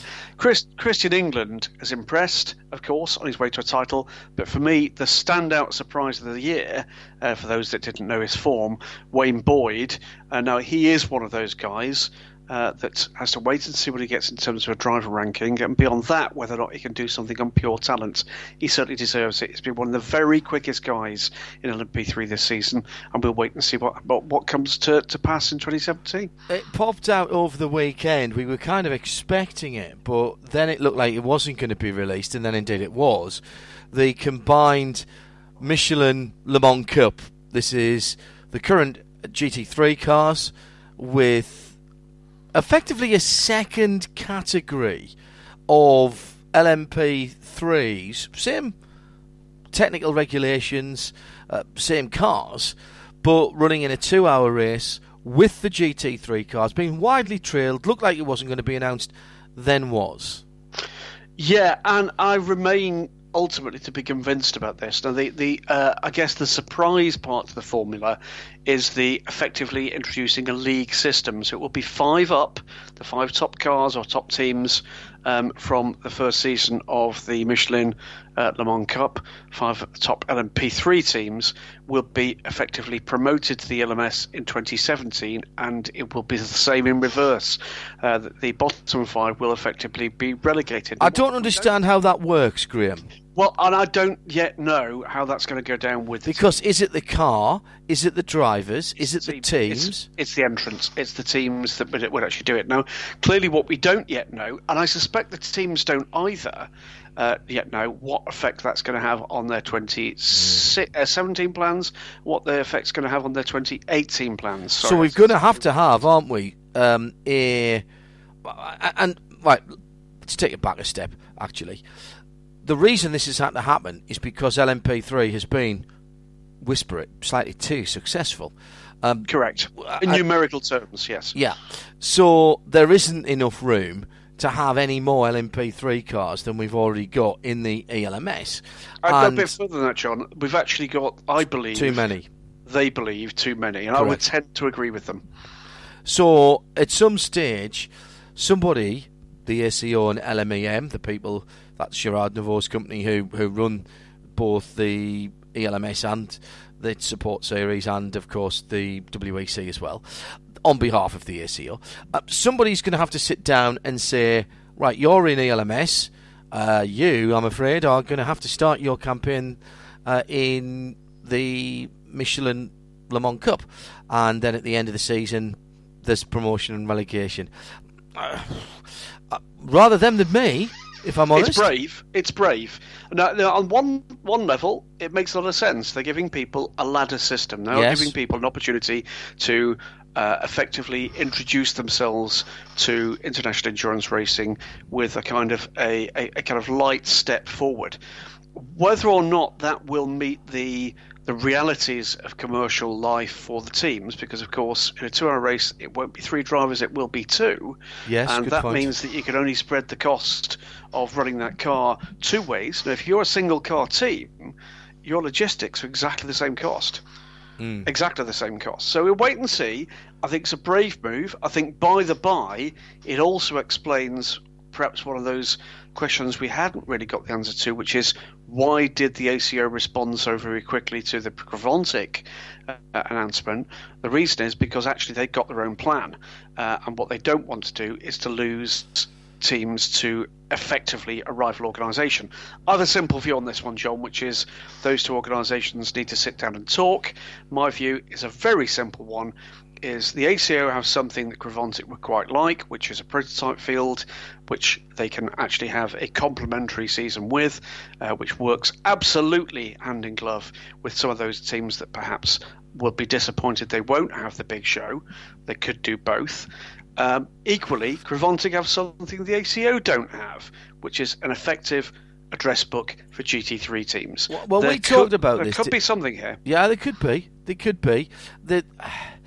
We talked about this, and I still don't understand, and I've talked to a number of people in the paddock over the weekend, I still don't understand why there's not 25 GT3 cars in that Road to Le Mans series. It's got a great tyre manufacturer in Michelin that provides tyres that gentlemen drivers... Forget about the pros at the moment. The pros will find work. The pros will go where they're paid to go. The gentlemen drivers need a compact racing weekend on good circuits where they've got half a chance of taking home some silverware on a tyre that they can be consistent on. And yes, I am. I'm pointing at Pirelli and SRO because still they haven't got that sorted out with the Blancpain series. And frankly, there are people, and you and I have spoken to a lot of them, who are a bit bored of finishing 28th in a Blancpain field of cars when they're driving their socks off, and so are the pro drivers. I don't understand why more of them haven't come over, and indeed from the national series as well around Europe, particularly British GT. Same thing, runs on Pirelli, which is an inconsistent tyre, I'm afraid it really is. And you don't get the opportunity to go to Le Mans. You don't get the opportunity to win the kind of money that we're talking about in the Michelin GT Cup, or Michelin Cup as it will be next year. Add to that next year, you've got the opportunity of learning about mixed class racing with some prototypes in. We should have 25 GT cars in there, GT3 cars in. I suspect we won't. Well, let's hope we do. Now, I think to answer your question, why haven't we? Well, I think it comes down perhaps to two things. One, which is fairly subtle. The other one, which I'm going to be pretty direct about. I just don't think it's been pushed hard enough, is the honest answer. I don't think that the kind of customer care that is required to tease people out of a comfort zone exists in that paddock, and that's something where they need to take some lessons. I agree with you, because if you build it, they will come, will only get you so far, won't it? And who do we know that's very good at that, John? Very good at Gravontic. There you go. So, I mean, there you go. Potential alliance there. I am told, and I'm told from an extremely senior source, that if talks aren't currently underway to actually get this mess sorted out, they are very soon to be underway.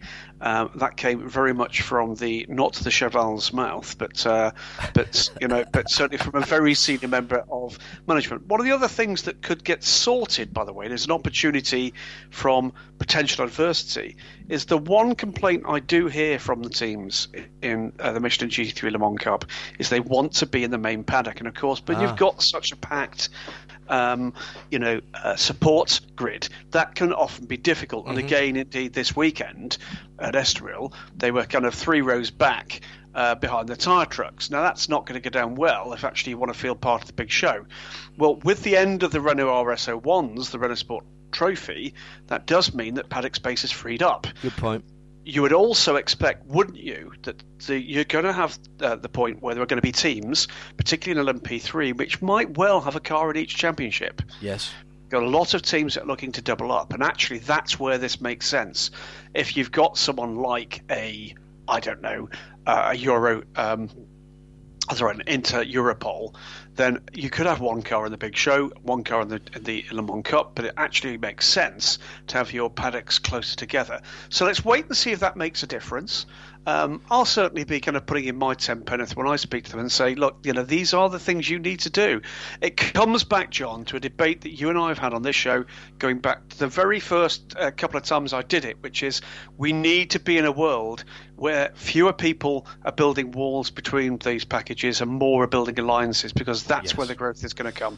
Because we're into a position now where, given a year, there will be 2 truly global endurance racing packages. One will certainly be GT3 and will be for many years to come, I'm sure.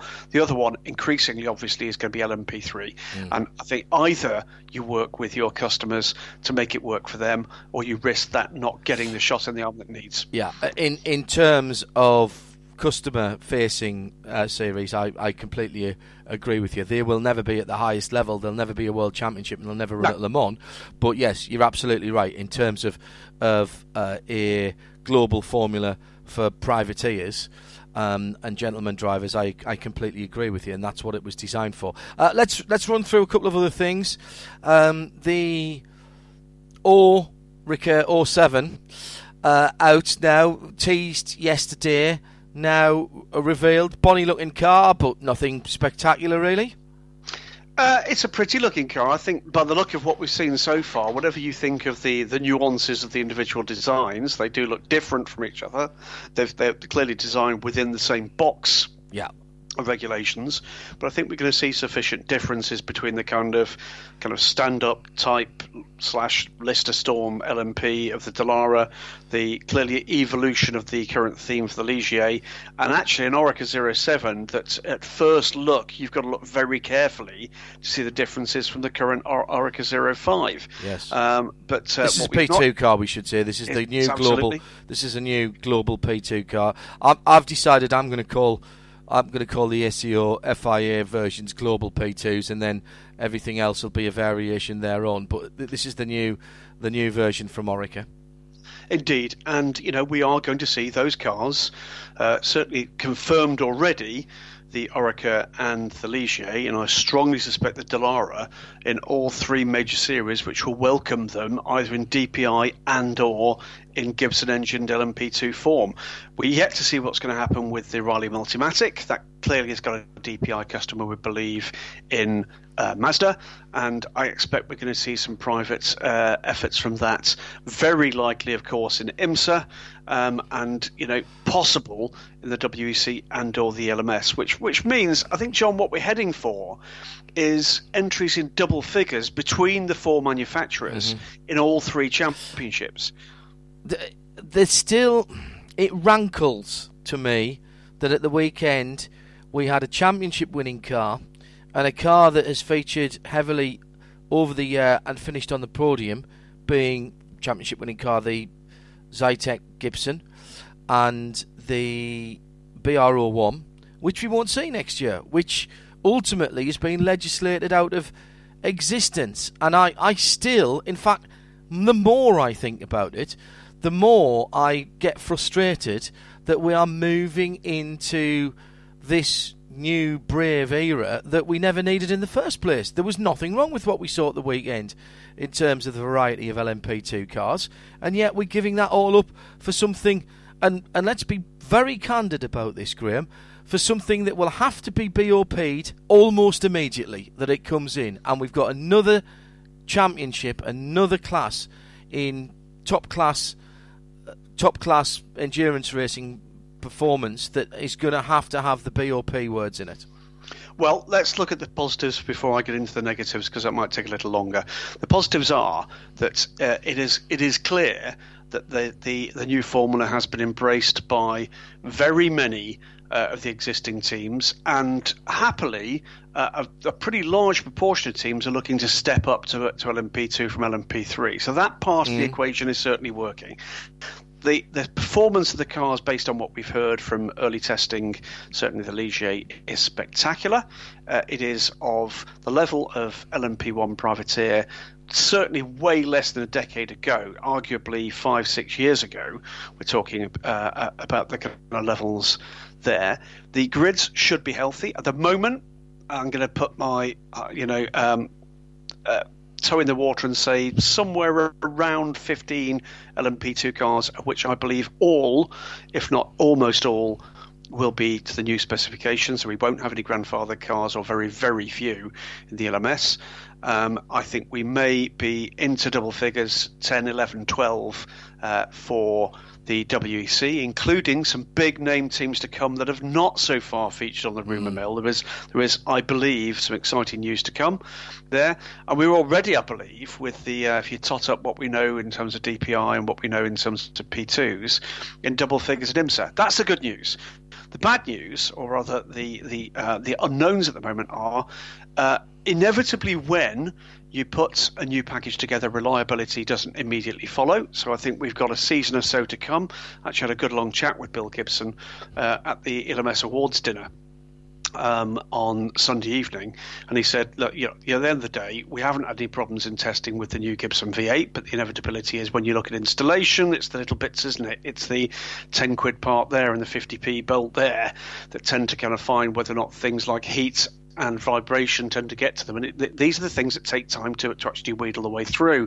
And although the Ligier, for instance, has already had, I think it's 4,000 kilometres of testing, and a lot more to come, those things don't ever really get tested till you get into the race scenario. The other bit, and I can't get away from this, I'll be honest with you, is we've already heard about the kind of lap times for those cars, and as I said earlier, John, 325s at Le Mans, at the absolute outside. I think it might even be quicker than that. I think possibly not. I think we may be looking possibly a little over 330. But we've heard before from some of the usual suspects some of these estimates. The times we're hearing from Monza are hand timed. We know that those are accurate. The rest of it, but certainly 330 is damn quick around the Le Mans 24-hour circuit. Even if it's 330, if it's 340, it's still quick. Which brings me to my other point, which is at the moment, if you have an LMP1 car, whether or not it's a factory car, a customer factory car, which we don't currently have, or an LMP1L car, there's one thing you can't have in that car, and that's a bronze driver. Mm-hmm. If, however, you've got a P2 car, you can. So if those P2 cars are of equal or just short of that performance level, why can't you? So there is a potential question here. There's only one reason why you wouldn't have a bronze driver in an LMP1 car, and that's the potential safety aspect. I think that's a question that needs to be asked and answered if we're going to maintain the level of performance that we predict from these LMP2 cars. Let's talk about some GT news. Porsche 911 GT3 RSR, which is the GTE GT Le Mans car, out at Sebring. Interestingly, difficult to see on the fuzzy video, but looks very much to me as though it's using the Turbo S bodywork, so not the GT3 road car bodywork with the louvres around the front wheels, but with the air intakes in front of the back fenders, with blacked out rear windows that look like very much to me as though there's air intakes with louvres on the back windows, and with a noise that is certainly not what we've been used to from flat sixes, with a diffuser that suggests at the very least that the rear mounted engine has been moved up and somewhere forward, if not into amidships, and news from those that have driven it that the car is a bit of a handful. Well, not a surprise. Early days, of course. I think what do we know? Well, we know what we can see, John, and certainly I tend to agree with you. That indicates in a number of ways that the long-held belief and beyond rumour that they've sought to kind of negate one of the balance issues that the 911 RSR has actually had, which is to move the engine forward. Is it a turbo? On the basis of what we've heard, I think it is the honest answer. It has to be, Graham, from a marketing point of view. And the other thing I think, John, is this. I mean, we've seen the strides forward in extremis that you've seen now from the Ferrari and indeed from the Ford. And make no mistake, the rest have been rendered competitive only through the process of balance of performance. So in terms of the levels of efficiency you'll get, in terms of the power output the guys need, in terms of the drivability, the torque that's required, turbo is clearly the way that people are actually moving. Yes. I would at this stage, on the basis of what we've heard, be very surprised indeed if it wasn't a, well, Porsche being Porsche, flat six turbo. But could it be something else? It could be. No, it's not. It's a flat six turbo. I think it'll be reduced capacity. The issue that and funny enough, this goes back to GT3 as well. Talking to a few of the teams in the paddock, turbos are ruining GT3, and they will ruin GTE as well. If I'm not mistaken, it's almost impossible to police boost figures. It's too easy for people to get around them in creative ways. You can call it cheating, or you can call it being clever with the rules. I think it's the latter, but once you've put turbos on, it's one of the reasons that Audi never wanted anything other than normally aspirated engines in GT3. At the weekend, even in the GT3 Cup, interesting to see the differences between some of the 488s. There was 15 kilometre speed difference between the 488 and the 458. Now that was balance of performance, but there was also 5 or 6 kilometres between some of the different cars who were allegedly all running the same wing package. So somebody's got their head round being able to get the cars to boost differently and the engines to run differently, and it will be ever thus. Porsche had to do something though, Graham, in the top class to get back on terms. They were a bit late to the party with their GT3 effort, with their ACO FIA GT3 effort. Everything's called GT3 for Porsche, of course. But with the GTLM, the GTE effort, this continues to be their flagship, their halo product. Yes, the 919 is technology on wheels, but ultimately the 911 is what they race to sell cars after they've won on Sunday to sell on Monday. Absolutely right, and judging by the kind of the recent way in which things are done, there's going to be a very small list indeed of privileged Porsche customers who'll get the road-going versions of what we're going to see racing. It's great to see it out there. It looks like a 911. I'm sure it'll go like a 911. It's great that they're going to be back in the game on the World Championship front, because I have no doubt at all, John, we'll see a full effort in the WEC alongside the full effort that you'll see all next season, and talk to the listeners and the viewers about in IMSA competition, which has got to be good news. And that will mark the next step forward of what will be several steps forward for international GTE racing. That needs to be sustained. And yes, we are now, I'm afraid, in an era where GTE is just as much a slave to balance performance as GT3 is. Yes, rather disgracefully. Valoba Corsa, Belici, Seneggiotto and Lecourt. That's going to be a LMP2 car. That's a quickie there. A lot of Bathurst news. Sorry, go on. Have a word about the P2. Well, P2, yes, indeed. So they'll be with the Dallara P2. They've already driven it. Spoke to Roberto Lecourt at Estoril. He says very impressed indeed with how easy that car is to drive. Yes, the performance is a big step forward from their LMP3. And by the way, he's hoping that this is the mark of things to come. They will still be running their LMP3 and looking for customers for that. So, it's not just about a step over, it's about a step up as well. As for Bathurst, absolutely right, things coming together quite nicely. Ex-British GT champions Brookspeed have announced that they're going to be racing 2 full GT Sport 4 spec Caymans, so the GT4 class, John, looks set to get a bit of a shot in the arm. Beyond that, if you get the chance to go to the mountain in February, please do take it, because it just builds and builds and builds, doesn't it? It does. And the sprint event as well that comes up next month is going to be extraordinary. How many cars? Is it 300 cars? 275 they've limited the entry to, rather disappointingly, I feel. Crushingly disappointing 275 cars. I think they have over 200 entries already. The guys who were organising at a Yeehaw event, who were the originators of the 12 hours, of course, and still do the 6 hours at Easter as well. And there's stuff on there that includes radicals, GT3 cars, right down to modified production cars, and effectively it's it's called Challenge the Mountain, Challenge Bathurst, and I think it's a great idea. it will not surprise anyone to know that there are a few GT3 teams going down there to get a bit of sneaky practice before the 12 hours. Absolutely, and it's some of the big guys. It's Marina Motorsport are going to be there. Vicious Rumour's going to be there. Steve Richards Motorsport with his 2 BMW M6 GT3 cars. Likely to include Mark Scaife, Russell Ingall, Tony Longhurst, as well as Steve Richards. The Midica Stone, Aston Martins. There's going to be Mercedes-Benz AMG GTs, Lamborghini Gallardo GT3s, plus the Mark Cars Australia guys, and I'm sure 5 more cars than from them. Great stuff, and and this is by sprint. By the way, we should make clear that this is not a sprint race. This is one-off runs against the clock, effectively, John, time attack. Yes, in other people's, and there's nothing wrong with that at the mountain. No. Do you know what I was? Is Toyota GT86. I was talking to Johnny Morlam only last night about it, and both of us said, "Do you know what? That makes a lot of sense." And it's something that we both said, we need to go and do that. You're off this weekend for a bit of an away day to Asian Le Mans?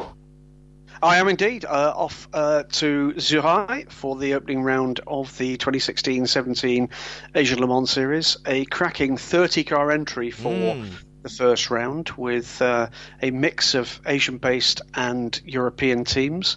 Is this the big year? I mean, we've been saying for a while, this is the big year, but it does seem now to have caught the imagination and got the momentum that we have hoped might have. The spark's been there for a while. It hasn't really burst into flame. The kindling has been glowing, but we haven't been able to throw the bigger bits of wood on it. Is this the year we do that and it catches fire?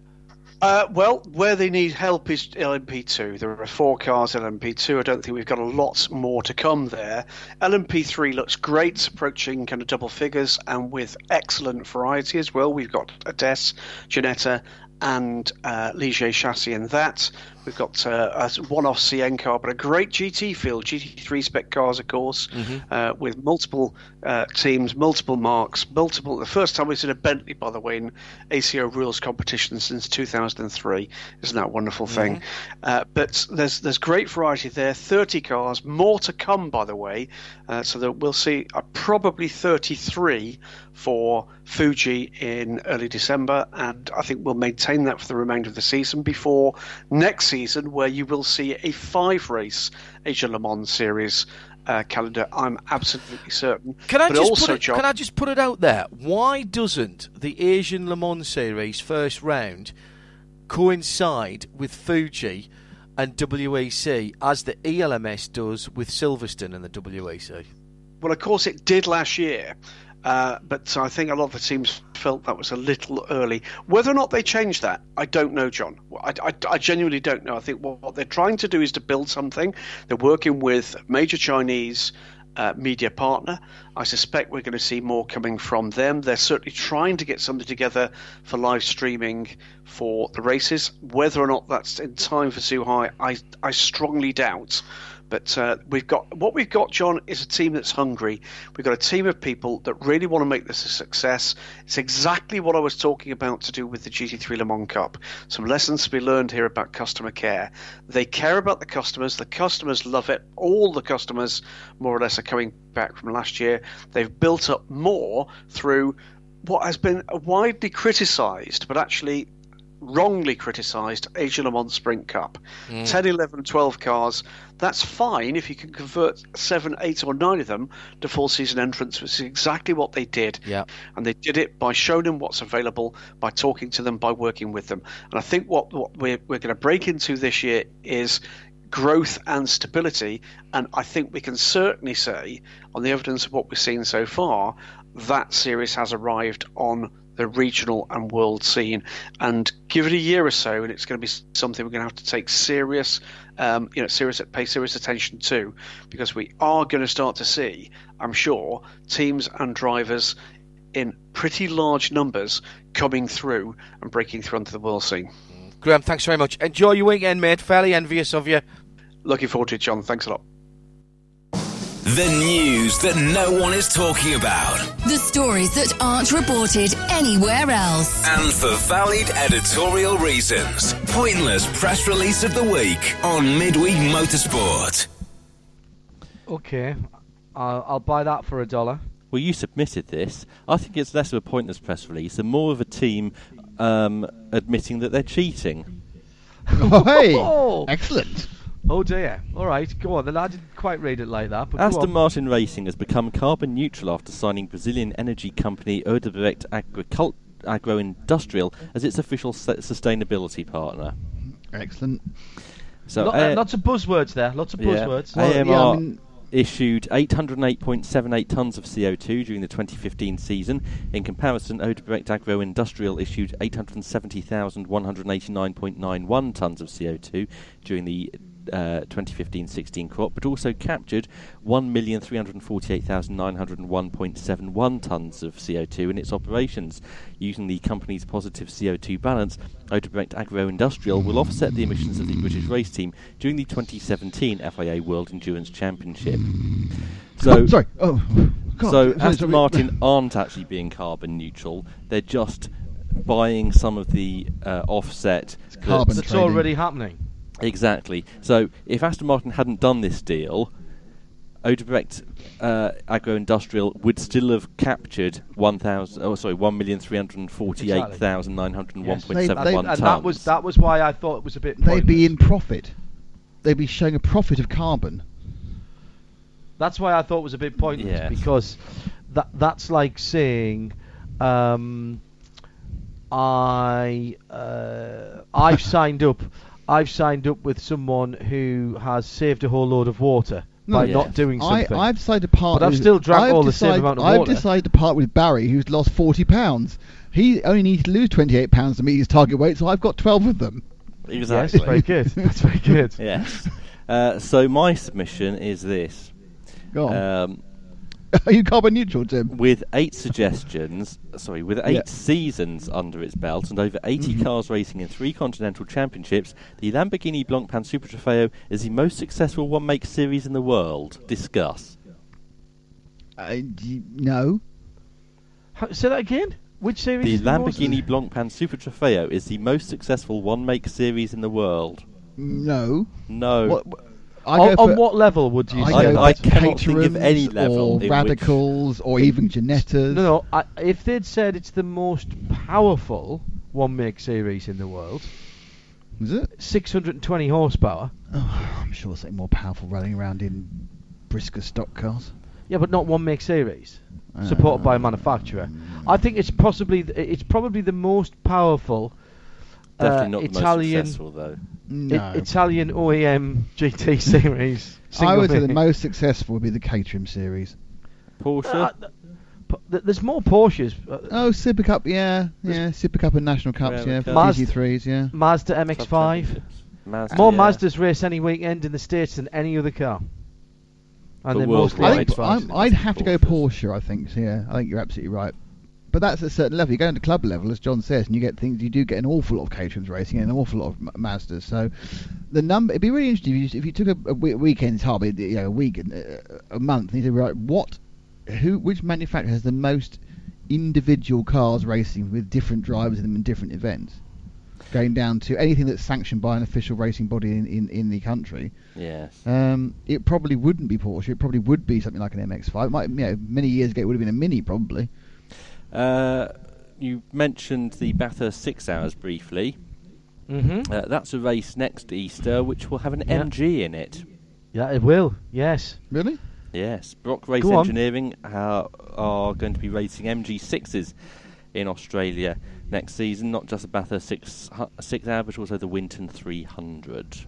Are they in any way related to the BCCC cars? No, because in Australia they're going to be Group E cars. Yeah. Groupie cars, but they're going to hang around the other cars and try and get off with them. That's exactly what they're going to do. Quick bit of congratulations to Adam Smalley. Whoever he is, well done. He's a 15-year-old from Paulton Lafayette, who has just won the British Karting Championship? Ginetta Junior Scholarship. Oh, okay. Right. After 3 days at where were they? Blyton, somewhere like that. That would be Blyton, I think. Yes.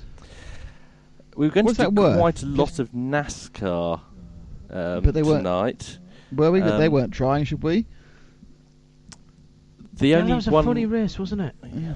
The only bit They're all I'm trying going to win to the big talk one. about is not the race or who was Right. eliminated, Okay. but some changes to the rules for 2017. Okay. Starting next season, Is there a list of people who have to qualify for the race, for the chase, for the cup, for the quest, Right, for the enough thing? people. Premier Series drivers with more than 5 years of full-time experience Here we will go. be eligible to compete in a maximum of 10 races in the Xfinity Series and 7 races in the Camping World Truck Series. Now, this is a further step. Remember 7 or 8 years ago when we were talking out the bushwhackers, and NASCAR acted on that Yep. by saying Yep. you can only score points in one championship. Mm-hmm. Well, now they've gone a step further because obviously all the Cup drivers were still racing in the other championships and just not scoring points, but taking seats away from young drivers. So now they've restricted the number of races, or from next season they'll restrict the number of races that they're allowed to do, and none of those races can be within the championship's respective chases. Clear as mud. So you've been it's there for 2 basically going years. to encourage young drivers. Is it, or is it just going to encourage some of those perennial 45-year-old boys, good old boys, to come in and do some Xfinity racing? What it will stop, well, no, they have to be full-time Cup drivers. It'll stop people running in all 3 races every weekend. So that's bad news for Kyle Busch then. Not naming any names at all. We'll try and do some more Bushwhacker NASCAR. rule. It's whacking the bush. We'll try and do some more NASCAR next week. Not a euphemism. Finally, Uh-huh. I'm Is gonna there play last you week next week? this. No. Ooh, maybe I'm not. Maybe I'm going Okay. to play you that.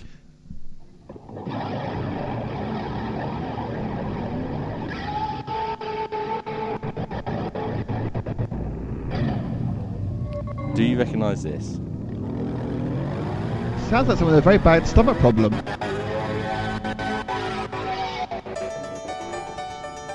It's the start of Bat Meat out of Love. hell. It's not Bat of Bat Out of Hell. Hell. No, the other one. Do anything for Oh, you, yeah, but I you won't do that. I'll do anything for love, but I won't do that. Do that, yeah. Yeah. This was number 1 in the UK Turn it off now. in the Oh. third week of November 1993. Right. And why is the third week of November 1993 significant? I don't know. It's the year that Nigel Mansell won the World Championship. Is that significant about that he did it? That's actually the last time Nigel Mansell won a championship, isn't it? No. He won an IndyCar the following Well, year. in didn't the following year, yeah. he? Up until last weekend, Mm. there was a racing driver who hadn't won anything since the third week of November 1993. Really? Someone hasn't won a race in 23 years? Hasn't won a championship in 23 years. Okay, you're going to have to help us out with this one massively.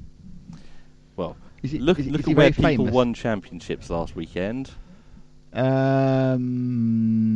ELMS? ELMS. Who was it? Who won? Well, it depends which championship. I'll tell you, it was Darren Turner. Darren Really? Turner's not won in The last 1993. championship he won was the Formula First Winter Series in 1993. Blimey. Darren wasn't a part of that car all season, though, was he? He still gets to get the championship, apparently. Really? Yes. Sounds an old way of doing it. See, that was what was throwing me out there. I don't... was he in that car all year?